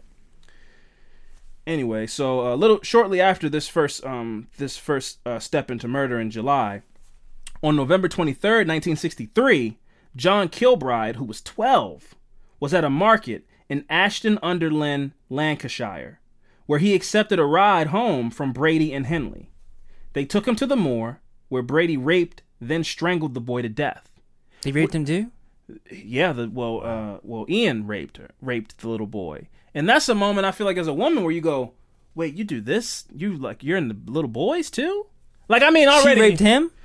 I don't, that's not clear. It's just, they say they, but that could have been, when they were talking about she could have been holding him down. Yeah, that, yeah. Okay. But I feel like that would be a wake-up call. I mean, already, I guess not. You killed a girl already, but in that moment where, it's like, wait, you rape little boys too? Yeah. It's like, so you just do whatever. Yeah. That's crazy. Yeah, so they raped and killed him. On June 16th, 1964. So they're kind of spaced out. Mm-hmm. And my hypothesis is they're so sadistic among each other that he's able to stifle his urge to kill by doing weird shit to her for a little bit. Weird sex stuff. I'll get into some other stuff that he does, but he's able to play with her for a little bit until eventually 4 to 6 months, he's like, you know what? Let's go kill somebody. Yeah, okay. It's not like they didn't go on a spree. It wasn't like every day they were. It was like every 4 or 6 months.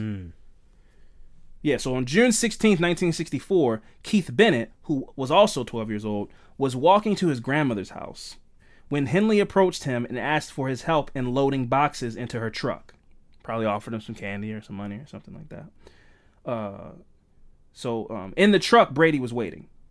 They offered to drive the boy to his grandmother's house, but instead they took him to Saddleworth Moor, where Brady led him to a gully, then raped, beat, and strangled him to death, and then buried him in a shallow grave. Wow.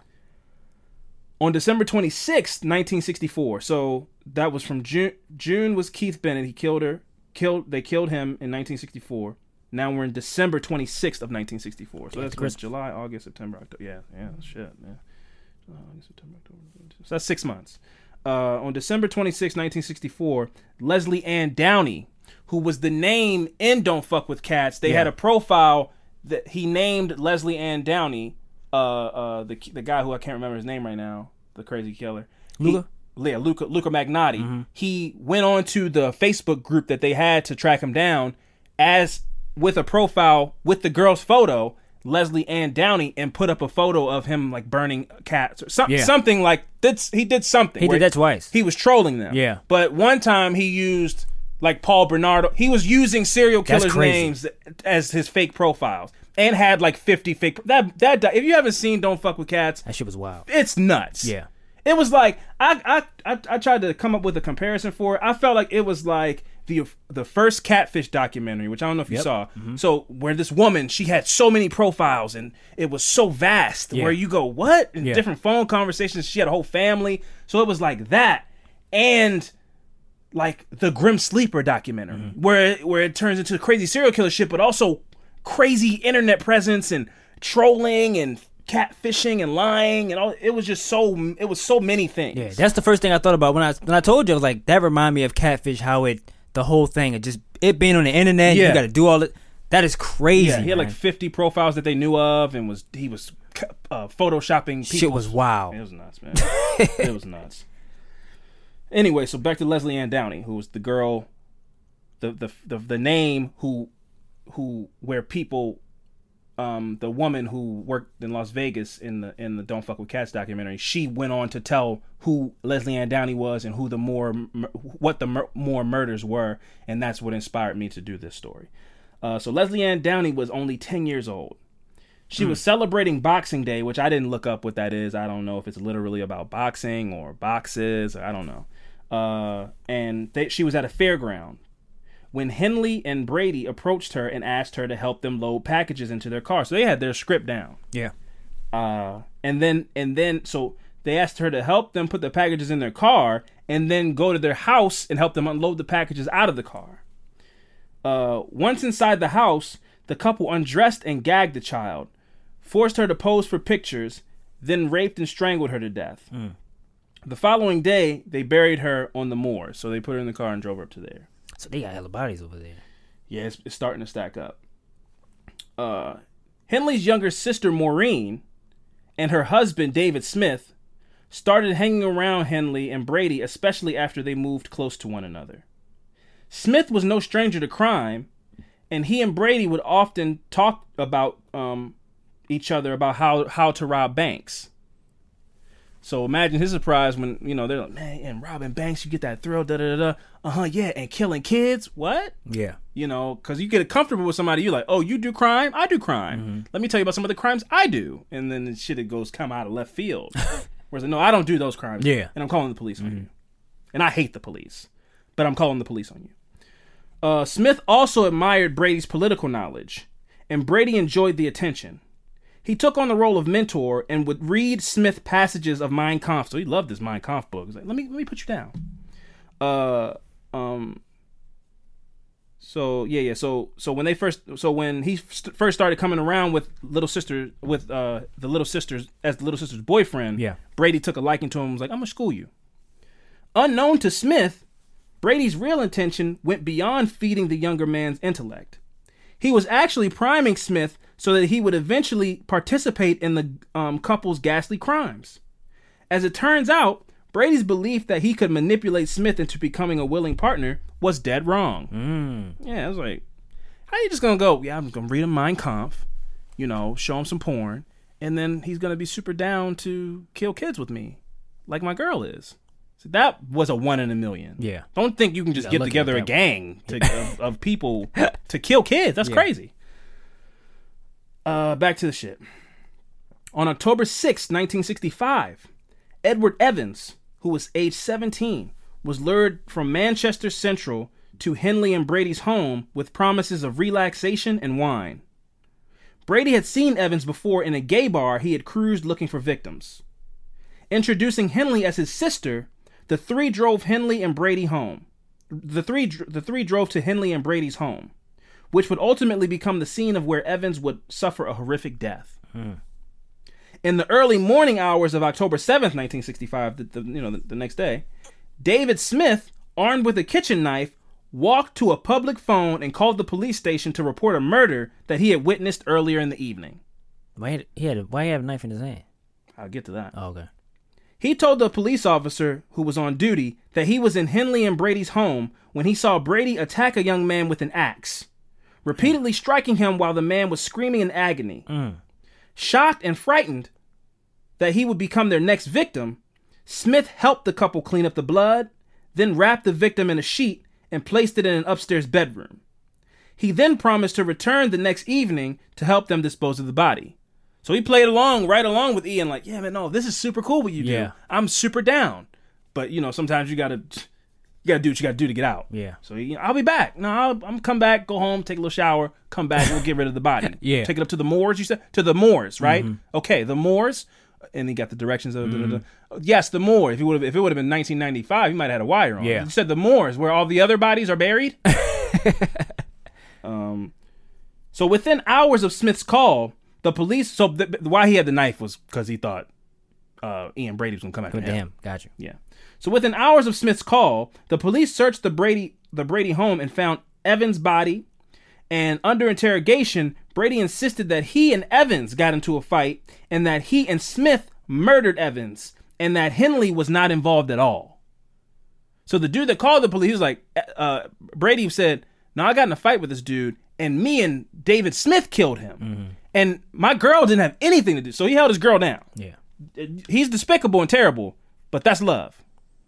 Yeah, I He mean, kept his girl out of it. Smith he's doing what he got to do until that guy go, hey man, chop his hand off.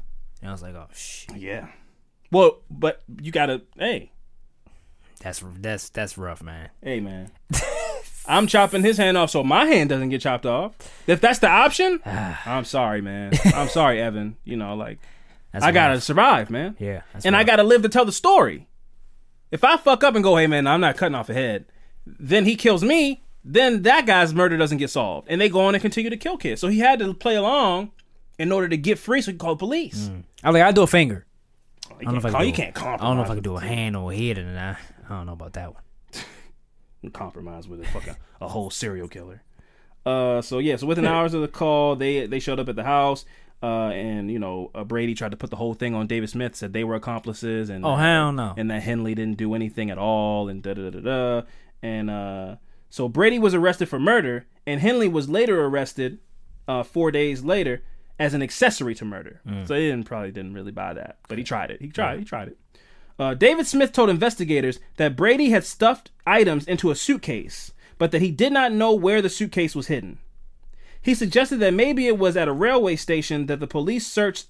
The police later searched the lockers at a Manchester Central and found the suitcase, which contained pornographic pictures of a young girl and a tape recording of her screaming for help.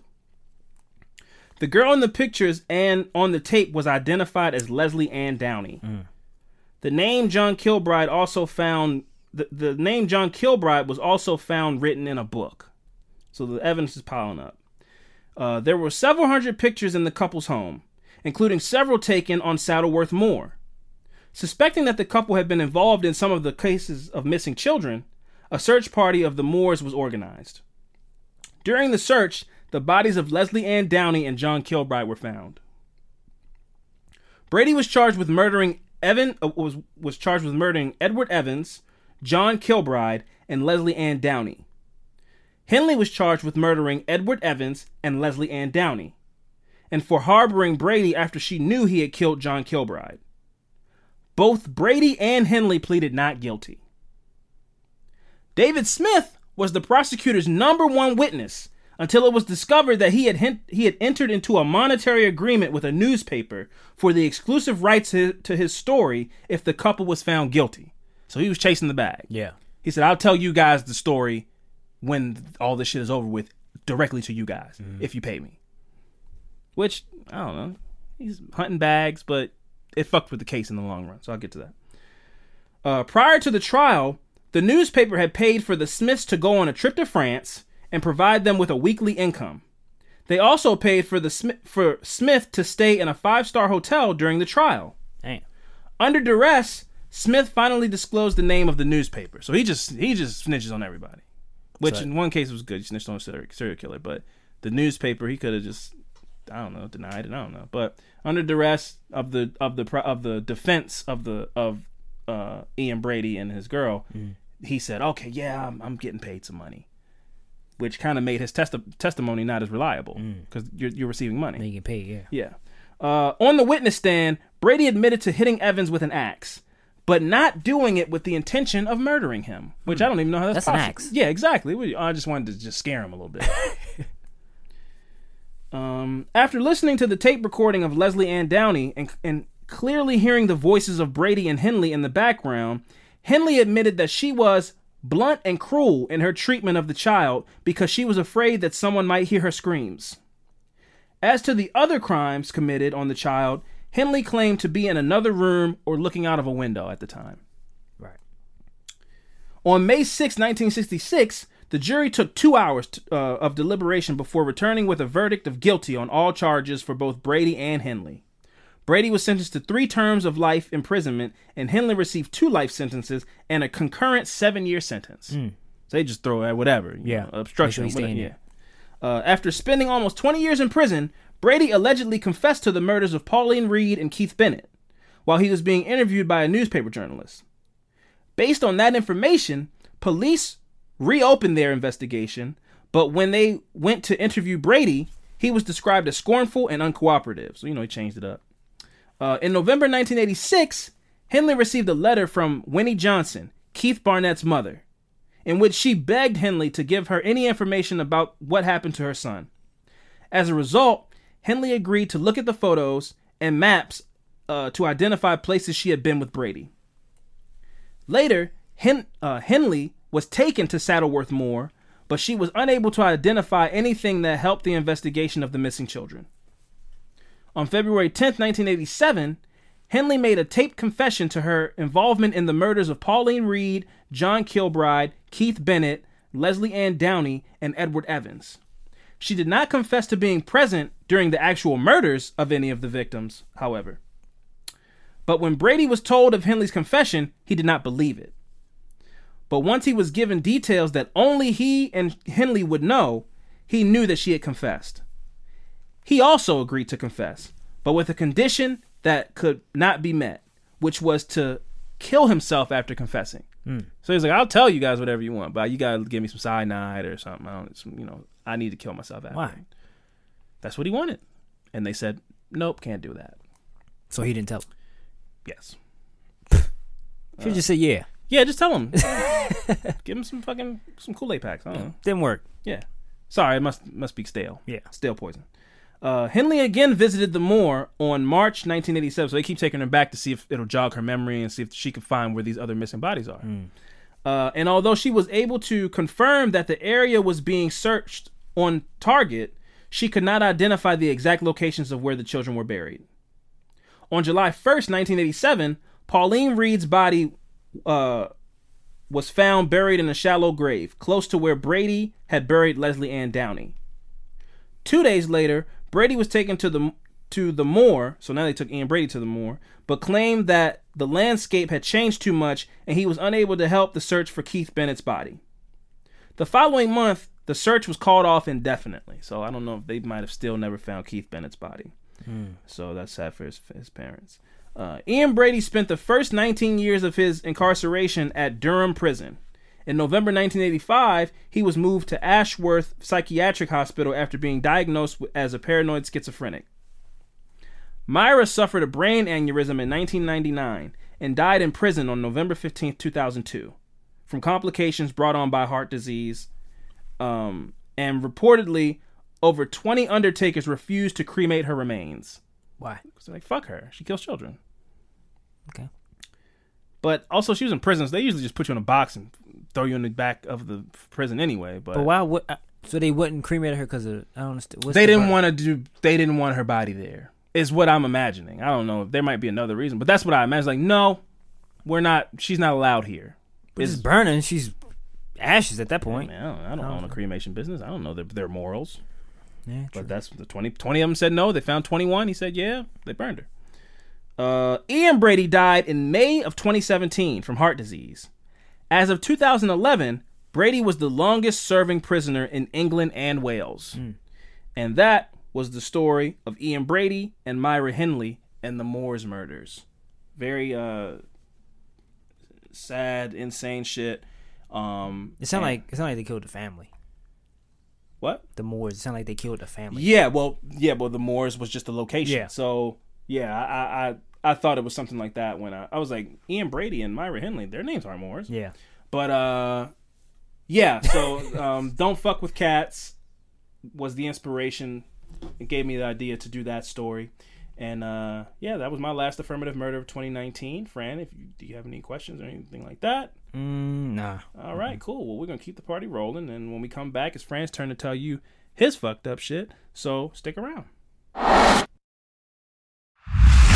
All right, and we are back. Fran, please deliver your last affirmative murder of 2019. Excuse me. So my affirmative murder this week is about the death of Irene Garza. Irene Garza. Yeah. Okay. So let me see if I get comfortable here. So Irene Garza was born in 1934. Her parents, Nicholas and Josephina, owned a dry cleaning business in McAllen, Texas, which is a city in Hidalgo County. This is on the South Texas border region known as the Rio Grande Valley. By the time Garza was a teenager, her parents' business had become successful, and the family was able to move from south side of McAllen, which was majority Latino, to a more affluent area on the north side of the city, which was majority white. She graduated from McAllen High School. White students made up a majority at that school, and Garza was the first Latina to become a twirler and a head drum major. So she was crowned the 1958 Miss All South Texas Sweetheart and was a homecoming queen at Pan American College. At the time of her death, Garza was a second grade teacher. She taught indigent students at a elementary school on the south side of McAllen. In a letter written to a friend before her disappearance, Garza described herself as extremely shy, but she expressed fulfillment in her work. Nothing that she had recently become secretary of her parent-teacher association, she said that she was beginning to feel more confident in herself. A member of the Legion of Mary, Garza took her Catholic faith seriously. In her letter, she indicated that she was finding comfort in attending daily mass and communion. So Garza lived with her parents, and on Saturday, April 16, 1960, she told them that she was going to confession at Sacred Heart Church in McAllen. Garza was often conspicuous in the congregation because of her shaking appearance, and several parishioners remembered seeing Garza at the church that night. So she just was noticeably shy, yeah. or this night. This night. Okay. This she night. Was so something was on her mind about yeah. So when Garza's parents did not hear from her that evening, they first thought that she had stayed at the church for midnight mass. When Garza did not return home by 3 a.m., Nicholas and Josephina went to the McAllen Police Department to report her daughter missing. So on April 18th, in a trail of evidence stretching several hundred yards down in McAllen Road, passerbys found Garza's purse, her left shoe, and her lace veil. Which once you start finding shit like that, one shoe, and it's like something's wrong. That's concerning. So authorities and volunteers started a search that was the largest in Rio Grande Valley history at that time. A woman called the Garza home. This is weird. So a woman called the Garza home, claiming to be Irene. Oh. Saying that she had been kidnapped and taken to a hotel in nearby Hidalgo. But the call was found to have been a false. Oh, wow. Who does that? That's dark. Yeah. And another person told an Edinburgh waitress that he killed Garza. But that was found to be a joke made after the man had been drinking heavily. Wow. Some people just, what you find funny is wild. Yeah. So Garza's body was found in a canal on April 21st in an area several miles away from the other evidence. From the postmortem examination, medical examiners could tell that Garza had died of suffocation. She was raped while unconscious and beaten. There were bruising over both of her eyes and to the right side of her face. Any physical evidence that might have identified an attacker, such as hair, blood, or semen, appeared to have been washed away during the time the body spent in the canal. So law enforcement officials questioned about 500 police across several Texas cities, including known sex offenders and Garza's family members and co-workers and ex-boyfriends. They carried out almost 50 polygraph examinations. They offered a $2,500 reward for information about her death, which was larger than any amount of money previously offered in a Rio Grande Valley murder case. So South Texas businessman later posted a $10,000 bail of reward money. $10,000 of reward money. The priest heard Garza's last confession. Father John Fate came under suspicion soon after her disappearance. The 27-year-old priest had been at the church since completing seminary training in San Antonio. So church members reported that Father Fate's confession line moved slowly that night and that he was away from the sanctuary several times.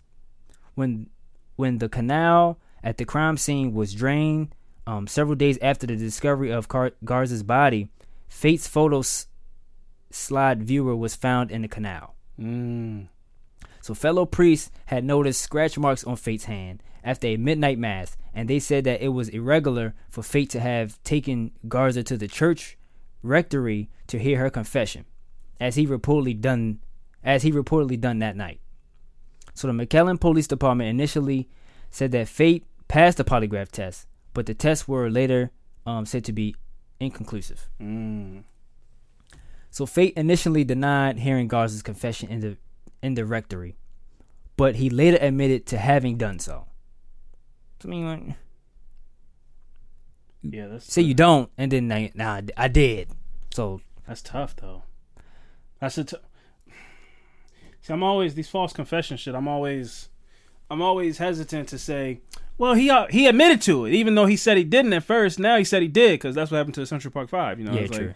Like, but I would assume his confession wasn't coerced. I would assume he just lied and then maybe said it, changed it. You know, he's a priest, so maybe his morals came about and he confessed later. Yeah. So I don't know. Sometimes people say they did something and they didn't. I don't know. I'm always hesitant about that. Yeah. But that is weird. In this case, if it wasn't forced, why would you then say that you did? Yeah. So he accounted for his absence from the sanctuary by explaining that he had broken his glasses that night. He said that he often played with his glasses nervously as he listened to confession. Fate said that he had driven back to the pastoral house to get another pair of glasses, and when he arrived, he had no key. So he had climbed into the house on the second floor. He said that he sustained the scratches on his hands as he was climbing outside of a brick structure. And what, the glasses fell? They didn't. What do you mean? Well, they said they found his glasses like in the water or well, they were broke. So he's saying that's what he left where he was at to go get a new pair of glasses. Right. And then he tried to come back. Okay. So what I'm thinking is they broke him when he was supposedly maybe attacked this girl, but he said that he nervously breaks them when he's listening to confessions. But whatever he made up that to say that I got these scratches on my hand because I had to leave and I had to come back and climb up a brick structure. Yeah. So 3 weeks before Garza's death, a woman named Maria America Guerra had been sexually assaulted while kneeling at the communion rail at another Catholic church in the area. I mean, jeez. Now this is it's not a surprise. Yeah, but like that woman was a teacher. You know what I'm saying? Like I'm used to hearing about priests doing shit with kids. Yeah, right. So just straight up raping women that's not something I'm used to hearing. Yeah, so true. That's dark as well, but it feels unique to what I'm used to hearing about priests, which is fucking sad that you hear either. But for a priest to just be involved in that kind of stuff, anything, it's not. That's crazy. So rumor held that Father Fate was responsible, but local church leaders discouraged people from considering the possibility that a priest could have been involved in a violent crime. Fate admitted to visiting a priest at the church of the day of Maria's attack, but he denied assaulting her. I was there, but I just was on coincidence. Yeah, yep. So he was later charged with rape, and the trial ended in a hung jury. In 1962, rather than facing a second trial, Fate entered a plea of no contest to a misdemeanor charge of aggravated assault, and he paid a $500 fine. I don't even know how you can do that. Yep. That's wild. Like if a woman says you raped me and you go, nah, it was assault. Yeah. And I'll pay a fine. Yep. But I'm not saying I did the rape. Like, okay, well then he said he cops to assault. Yeah. But he raped me though. Well, that's what we could get him on. Yep. So take it or leave it.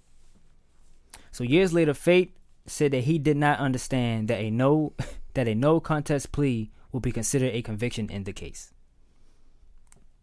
So he did it, pleaded to it, and was like, I don't even understand how this is still on my record, I guess. I guess he's what he's saying. Yep.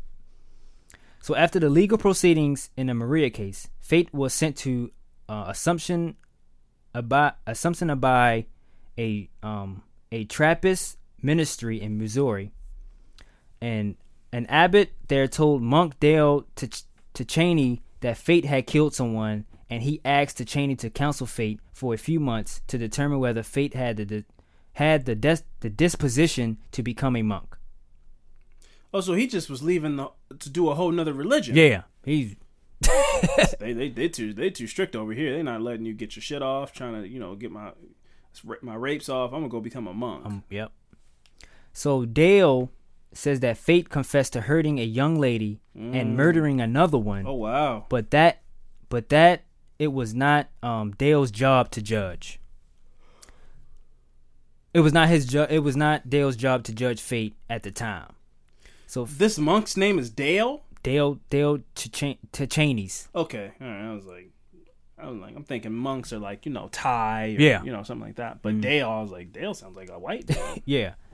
Yep. So he was saying that it's not his job to judge Fate. Yeah, he's doing his job as a religious person of his religion is to hear what you're saying, absolve you, and then move on. But then he don't cast judgments. But later on, he said, "Oh, this dude killed somebody. Yeah. I can't just sit on this." Right. So Fate's confession went unreported to authorities for many years. So Fate did not feel comfortable with the monastic lifestyle at Assumption Abai. So which it was just saying he didn't like the lifestyle they live under at whatever they follow religiously. So he didn't get what he signed up for. Yeah. He's like, this is y'all do this? Yeah. So he just didn't like that. No thanks.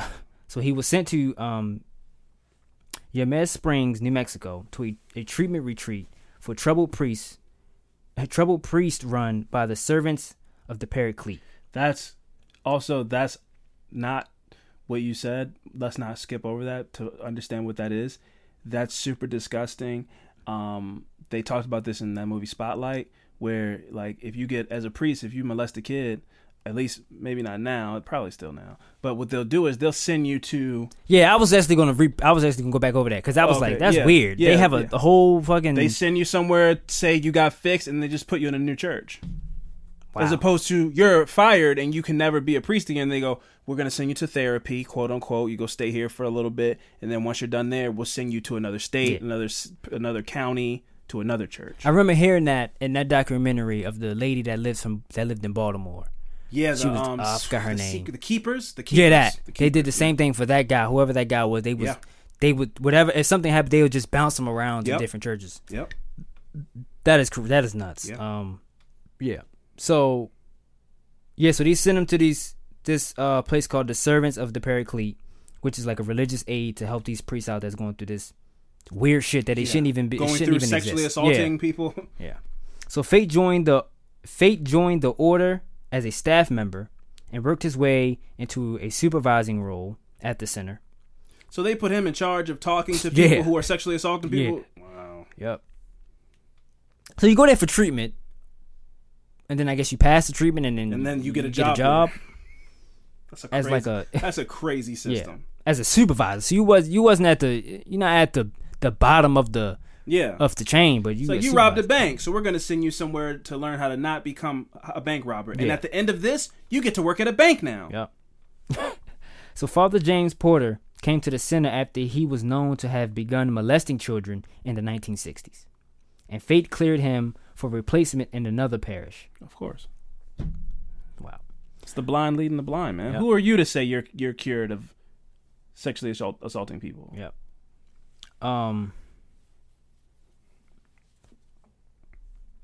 So Porter was later defrocked and imprisoned after abusing as many as 100 children. So he was after Fate cleared him. Yeah, so they just whatever he did, they just was like it doesn't even matter. We're gonna look past that. Yeah. Yep. So Fate left the priesthood in the 1970s. He got married, moved to the Phoenix area, and had 3 children. He worked as a how do you be around stuff like this? Didn't have kids. I don't understand that. Well, because he doesn't think what he's doing is wrong. So there is no thought of, should I have kids? No thought of somebody doing this to your kids? I don't. No. That's crazy. He's self-centered. It's crazy. He's only about himself. Yeah. So he got married, moved to the Phoenix area, had 3 children. He worked at the Society of St. Vincent de Paul as a food charity volunteer for 17 years.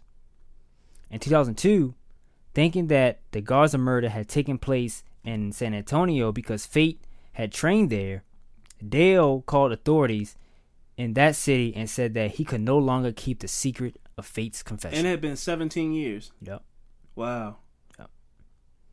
I mean, better late than Probably never. was eating his ass alive all the time. Shit, that's too long, man. Yeah. So an investigation into Garza's death was reopened that year. Texas Rangers investigator Rudy Jaramillo contacted Father Joseph O'Brien, a priest who worked with Fate at the time of the Garza murder. O'Brien told a television program in 2000 that he did not know anything about Garza's death. He softened with Rudy, which is the investigator. What was that? So he softened with Rudy, first telling the investigator that he had suspected Fate at the time, then admitting that Fate had confessed shortly after the murder. Yep. So in August 2002, the polygraph examiner who tested Fate in 1960 said that he questioned the reported results. Fate had been said to have passed his polygraph. Documentation was later amended to show that the results were inconclusive, but the examiner felt that Fate had failed the test. Wow, but he was a priest, so, man. Yeah. Listen, there's a scene in Spotlight. There's a scene in the movie Spotlight with Mark Ruffalo and I can't remember who else is in it right now. But at the beginning of the movie, there's a priest at a police station who was there for like sexually assaulting a kid. And there's one police officer that, says, man, like this dude's going to jail. And the other police officer's like, okay. 2 priests walk into the police station, say something to the chief, they pick dude up, walk right out the door. Yeah. That reach is real, man. Yeah. Religion is unfuckwittable, man. Yeah, they bring it up. They can change some shit. Yep. Oh, that's crazy. Yep, they bring it up. So Rene Guerra served as a district attorney in Hidalgo County from the 1980s until 2014. Guerra chose not to bring the Garza case before a grand jury until 2004. Dale, O'Brien, and Fate did not receive subpoenas in the case, and the grand jury declined to indict Fate. But O'Brien died in 2005. So as a witness, gone. Yep. So Guerrero was reluctant to revisit the case, saying that the early police investigation had been shoddy, that O'Brien was suffering from dementia when he was questioned. Yep. And that there was no physical evidence. They are all doing this woman Garza terribly wrong. Yeah. All these people should be ashamed of themselves. Yep. They all obstructed justice and helped keep this case unsolved for like 20 years, man. Yeah. That's crazy. Yep. So he said that Geronimo had an inappropriately fed Dale the location of the murder after the monk mistakenly said that it occurred in San Antonio. Guerra angered Garza's family by asking, this shit was kind of fucked up, asking, why would anyone be haunted by her death? She's dead. Or she died. Her killer got away. Who said this? This was the detective? No, this was the district attorney. Oh. Why is that? Why are they so like not being objective? Yeah. Like you come to my house saying that, you might not walk out. Yeah. To be completely like, honest. your daughter died, man. Nobody cares. What? Aren't you supposed to be like on the side of justice? Yep. Great. So in 2014, District Court Judge Ricardo Rodriguez campaigned to unseat Guerra as the district attorney, and the Garza case arose as a campaign issue. So he was like, for me to get in office, I gotta campaign say we're gonna reopen this case so I can win this. There's been stories of that being people's way to get jobs as district attorneys and stuff, and then they get the job and they don't come back and do it, man. That's what happened in that Adnan Saeed case here in Maryland. there was somebody running on if they get the job, they'll reopen the case, and all this kind of stuff. He didn't get the job though. So his thing was, if I win the votes or whatever, if I get office, I'll reopen this case. Mm-hmm. So Rodriguez said that he wanted justice for the Garza family. He said that he would take a new look at the Garza's case if he was elected. Rodriguez won the election. And the days after the vote was announced, Guerra sought to appoint Rodriguez as a special prosecutor in the Garza case. Rodriguez declined, saying that he preferred to take a new look at the evidence once he took control of the district attorney's office in January 2015. I'm going to get back to you on that. Yeah. Yep. Never. Yep. We're going to put a pin in this. We'll come back to it at Never 30. What? No, I mean, he did, though. Oh, he did? Okay. He did. Oh, okay. But I think she wanted to work with him. I guess when she found out that, he's going to use this as his campaign for him to take my job. Yeah. So I want you to work with me. He's like, nah. Yeah, I'm gonna win this, and then I'm gonna run it. I'm gonna run this case, and I'm gonna do it the way I want. She tried to compromise. Yep. Oh, okay, got it. I misheard. Yep. Okay, got it. So in April, he announced that the Garza case was reopened again, without mentioning any suspects or elaborating on new evidence. He said that several employees in his office were working on the case. In February 2016, Fate was arrested in Scottsdale, Arizona. He was 83 years old at the time of his arrest. Grandkids, and he used a soup kitchen and all types of shit. He used a walker, and when he appeared in court, Fate was extradited to Texas in March 2016 and incarcerated at the Hidalgo County Sheriff's Office, adult detention facility. Dude was 83 years old. Hey man, there's no statute of limitations on murder and all this type of shit, man. That's fucked up. Yep. I highly recommend this documentary series on Netflix called The Devil Next Door. Okay. It's about a guy. I think I have that in my list. Yeah, it's about a guy who they think was a Nazi. He worked at a death camp and killed people. And the argument, it took him so long to convict him. And the argument was, well, the Holocaust was 50 years. Not the argument. His family was saying the Holocaust was 50 years ago, man. Why are you still coming after this, man? It's they think he killed thousands of people, man. It doesn't matter how old was he? Was he 90. dead? Oh, he was still alive. Yeah, he's still alive. He's I gotta watch that. Yeah. Okay. Yeah, so he was held at the adult detention facility in Texas. He entered a plea of not guilty. The prosecution requested a $750,000 bond, while the defense team asked for a $100,000 bond, adding that Fate had stage 3 kidney and bladder cancer. Judge Louis Singletary set a $1 million bond. Damn. So status hearings in the case were held in June and November in 2016, and the discovery process was ongoing as of November. In February 2017, a judge set a late April 2017 trial date, and Fate remained under medical supervision at the Hidalgo County Jail. In April, Fate's defense filed for a change of venue because they believed that their clients would not receive a fair and impartial trial in Hidalgo County. They filed a 700-page document with evidence showing that reporters allegedly condemned Fate as a murderer, and that the only reason why he avoided prosecution for years was because of the Catholic Church protected him. Oh, yeah. Yeah, big time. Big time. So sometime in March, Dale testified against Fate in a closed deposition that was permitted under Texas law, given the witness's age and exclusive knowledge of the case.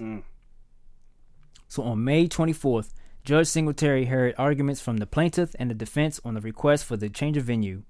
So on June 7th, he denied a request for a change of venue after considering that the defendant failed to prove that there was prejudice against him in the Hidalgo County. In the Hidalgo community. So he just said. Yeah. So on July 19th, Fate appeared in court for a pre-hearing. The trial was expected to place on September 11th. However, on September 10th, the court decided to push the trial back because of the rescheduling conflicts.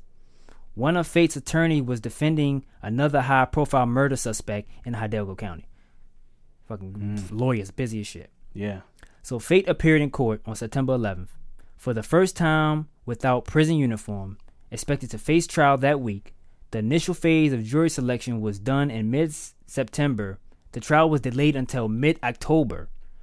On October 30th, Fate's defense filed a motion For continuance, jury selection was reset to November 14th. Oh, they just kept they trying to stall till this guy dies. Crazy. And then November 6th trial date was moved back to November 28th. Yeah, they just trying to because if you die innocent. This shit was supposed to happen in August. Yeah, that's wild. So on December 7th, Fate was convicted of Garza's murder. Oh. In the punishment phase of the trial, Fate's defense attorney asked that Fate be given probation, citing his lack of felony convictions since Garza's death. Wow. The prosecution asked for a sentence of 57 years, which was symbolic of the amount of time that had passed since Garza's death. I fuck with that. On December 8th, the jury pronounced a sentence of life in prison. Now, he did get convicted. Mm-hmm.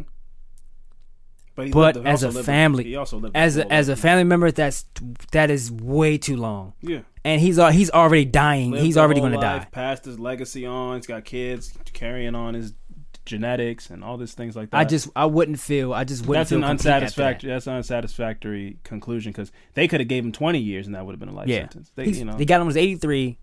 He's dying. He about to die. He got stage 3 cancer. So it's like I was like, man, this doesn't. He lived the whole full life. Moved somewhere, got to start over. Crazy. You become a soup kitchen dude and have a family and a wife and all those things like that. Yeah, man, that's tough. Sometimes justice doesn't come with a happy ending. But before that, you push into like, no, we want this to get solved. But then it's like. But look at like how many forces they had working against them. They had the Catholic Church. They had people who were like just the Catholic Church alone. Yo, that's big. That's big. But also you got people who are saying, well, this is a priest, man. You can't do this to a priest. There's that kind of bias, and who knows how that played a role early on when it first happened, where they're going, nah, man, you can't say this kind of stuff about a priest. And then I got Dale just deciding not to say anything for however long. And then the longer it goes, the less reliable his testimony is. Then another guy died. Yep. You know, it's like there's so much against this, you know? Yeah. So that was the death of Irene Garza. I got this case from Cold Case Files. Okay. I like Cold Case Files case. It's always like a different, when you read them, it's just, if you think it's this person, then this. Catch like, you not all it the ain't way him. up, yeah. Then it actually is that person. But yeah, so that was the death of Irene Garza. Rest in peace to her. For sure. Tragic. But them priests, man, I'm not even gonna get into that. But yeah, we're good. Yeah. Any questions?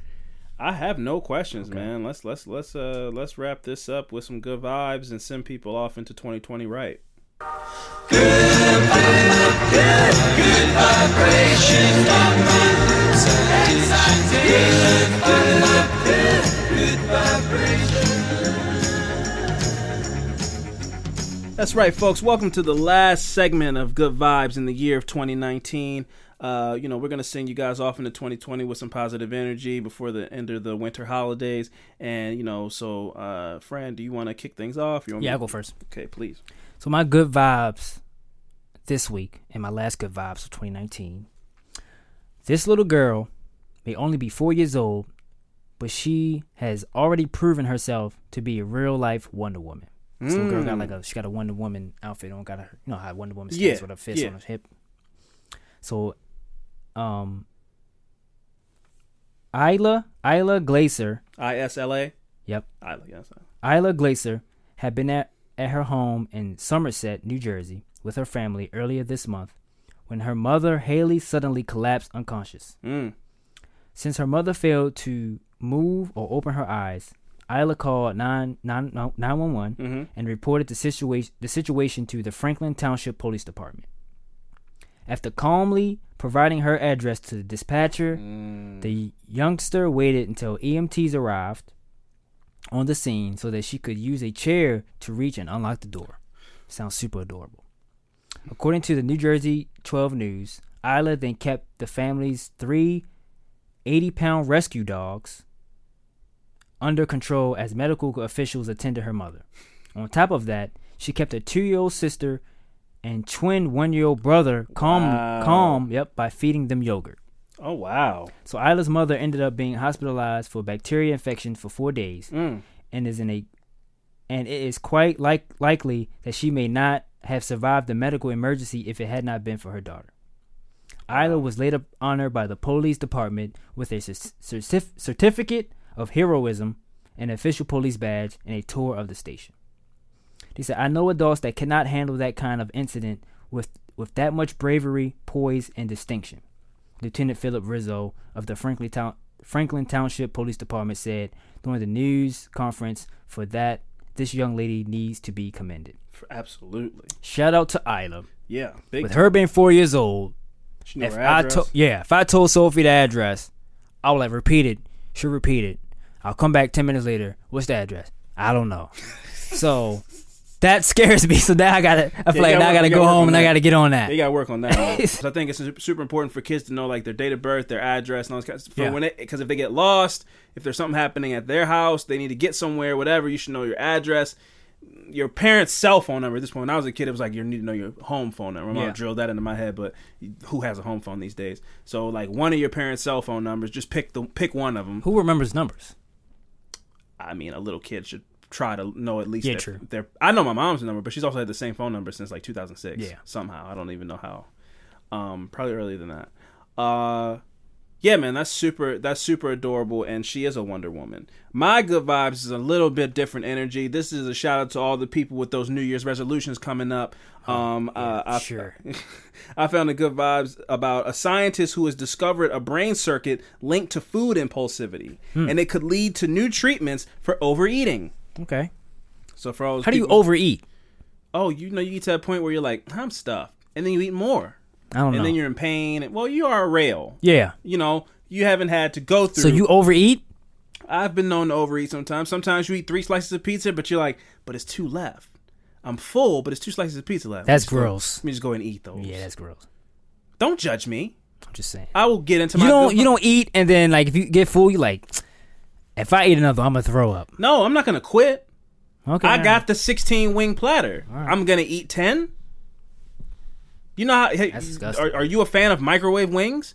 I'm not. No, I'm not. I like my wings fresh. Yes. So why would I eat these wings tomorrow when I can eat them now? They're good now. I don't want to eat bad wings tomorrow. I'll eat these good wings now and just deal with the consequences in 2 hours when I'm like, oh. You would deal with it. A stomach ache? Hershey squirts and all that shit? Stomach ache isn't the thing. It's like feeling like your stomach's going to explode because it's so full of food. Okay. It's a first world problem. Anyways, so here's the situation. You're on a diet, but the aroma of popcorn, and I'm gonna paint the picture for you. I'm gonna help you. Okay. You're on a diet, but the aroma of popcorn in the movie theater lobby triggers a seemingly irresistible crave. For me, it'd be the popcorn, and you get some fucking Junior Mints and some fucking some Goobers. Throw those in the popcorn. Now you're going to town. Now you're talking my language. That is extremely gross. What do you mean? It's buttered chocolate peanut. Nah, man. You're out of your mind. Anyways, you're spoken like a true skinny person. Anyways, within seconds. Popcorn, you go through candy in there? Chocolate. Popcorn and Reese's? Nope. I can't relate on that one. I'm done with you. Let me finish. Popcorn and Reese's? Yes. Together? You get the salty and the sweet. That's the perfect combination. No, it's gross. You're delusional. Anyway. You shouldn't eat Reese's because of that. I don't eat Reese's. I don't ever get to eat Reese's. You eat them all the time. Anyway, that's why you don't have it. Within seconds, you've ordered a tub of the stuff and have eaten several handfuls of the popcorn because you can't just eat one popcorn one piece at a time. You dig in there, you get a handful. Yeah, it's falling down your shirt. Salt, butter. Yeah, all around your mouth. You put salt in the popcorn? Yeah, of course. Okay. What am I, an animal? Mm-hmm. Anyway, impulsivity has been linked not only to excessive food intake, binge eating, weight gain, and obesity, but several psychiatric disorders, including addictions and excessive gambling. What is weight gain? Oh, it's so funny. I haven't gained a pound since fucking high school. Since like 6th grade. Yeah. So it's hilarious, man. So that fast metabolism is so nice to be you. Anyway, a team of researchers that includes a faculty member at the University of Georgia has now identified a specific circuit in the brain that alters food impulsivity, creating the possibility scientists can someday develop therapeutics to address overeating. A quote from the story is, there's underlying psychology in your brain that is regulating your capacity to say no, i.e. impulsive eating. This was a quote from Emily Noble, an assistant professor at the University of Georgia College. She also said, in experimental models, you can activate that circuitry and get a specific behavioral response. Using a rat model, researchers focused on a subject's brain cells that produce a type of transmitter in the hypothalamus called melanin, melanin concentrating hormone (MCH). According to teams published paper earlier this month in the Journal of Nature Communications. Basically, I don't really feel like reading all this scientific jargon. Basically, they've started to crack the code on the link between a certain neuron in your brain and overeating and not being able to say no to things and impulsivity itself, but specifically starting off in overeating. Now, one of my biggest fears is that the planet's going to turn into WALL-E. I don't know if you saw WALL-E, but in the movie WALL-E... Is that robot movie? Yeah, in the movie WALL-E, Wally's just left on the planet. All the humans have left Earth because they've destroyed the planet. The movie's actually pretty accurate to the way it looks like society's going. Mm-hmm. And now all these humans live on this sky station in the space. Okay. And everybody's obese. They all sit in floating chairs. In the chairs, soda comes out of the chairs and food comes out of the chairs. Wow. And they just have a TV in front of their face and they float around the space station too fat, no ankles. You know, they just have like cankles, leg, knee, thigh, foot, calf, foot, boom. And they're just sitting in their chairs. They don't ever get up. And my biggest fear is that we're headed that direction. One of my favorite shows is My 600-Pound Life because I'm just obsessed with the psychology of somebody getting into that position, eating that amount of food to get to that point. You know, if I gain 20 pounds, I feel like, oh man, I need to get my shit together. So I couldn't imagine being 490, 625, and I can't get out of bed and these kind of things. So I'm obsessed with the psychology that it's the same with hoarders for me. So they're saying, we might someday be able to come up with some kind of therapy to where we can stop you from not being able to say no.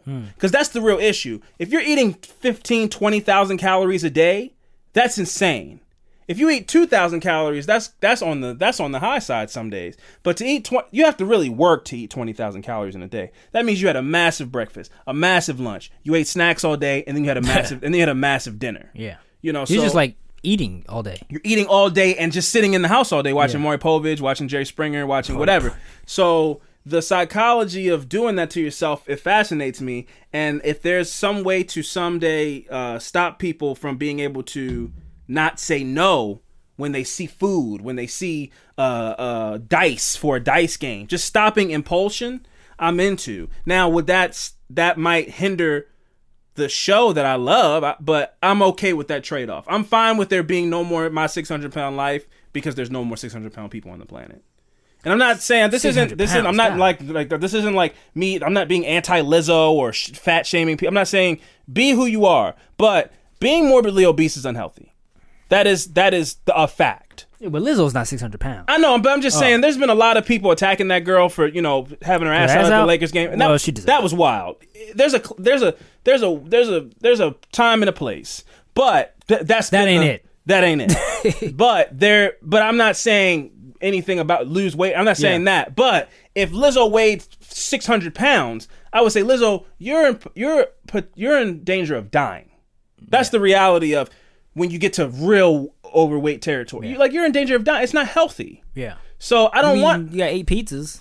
Yeah, so I don't want people to die. Yeah. I'm not talking from an aesthetic point. I'm not saying like it's not cute. I'm not talking about any of that. I'm talking purely healthy. I'm talking purely about your arteries are clogged. You can't walk for very long. You are unhealthy. You're going to die at an early age. I work with a lot of people who are very overweight and are like in their 30s, have breathing issues. Yeah, because at my job, it's like you drive, you get off, go to a buffet, get a bunch of food, come back to work, sit in a car again and drive some more. You're not doing anything, but you're eating 4,000 calories that day.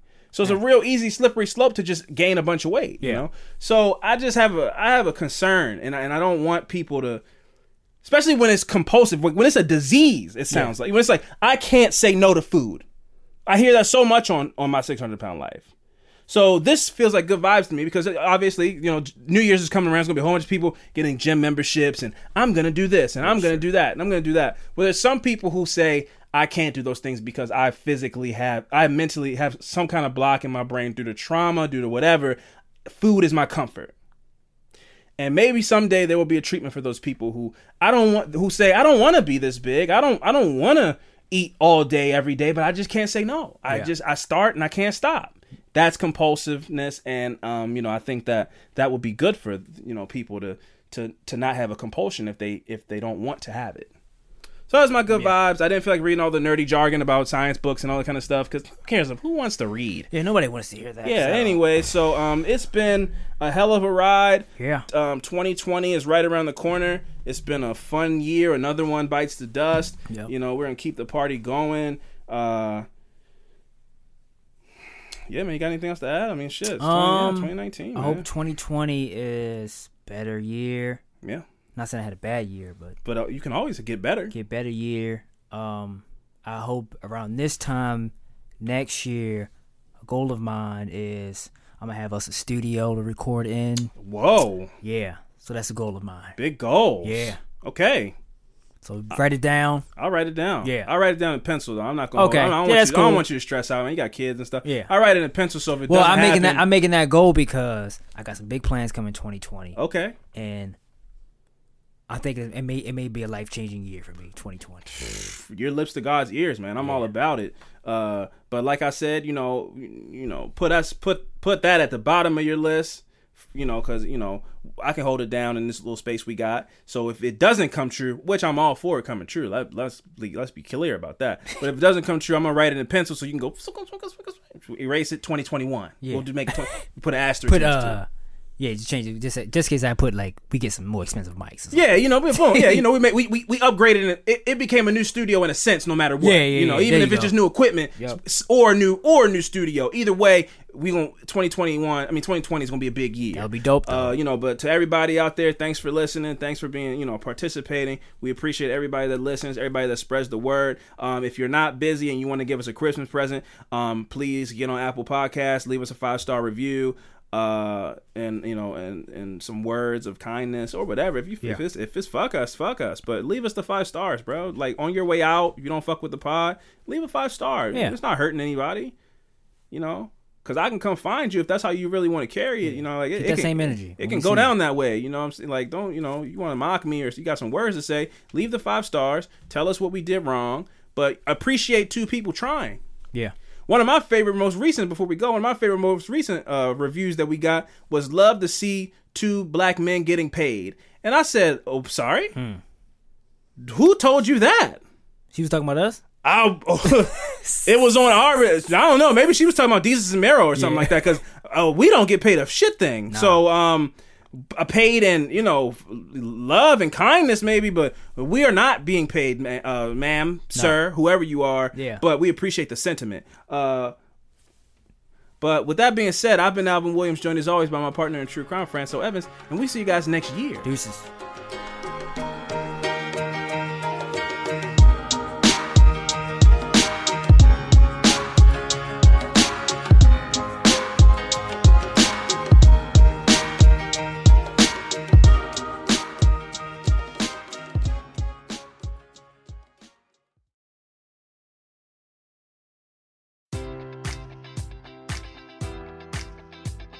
Enjoy all your favorite sports like never before at BetMGM. Sign up using code Buckeye and receive up to $1,500 back in bonus bets if you don't win your first bet. When you register with BetMGM, you'll get instant access to a variety of parlay selection features, live betting options, and the best daily promotions in the business. And with BetMGM at your fingertips, every play and every game matters more than ever. Place your money line, prop, or parlay bets with the king of sportsbooks today. Sign up using code Buckeye and receive up to $1,500 back in bonus bets if you don't win your first bet.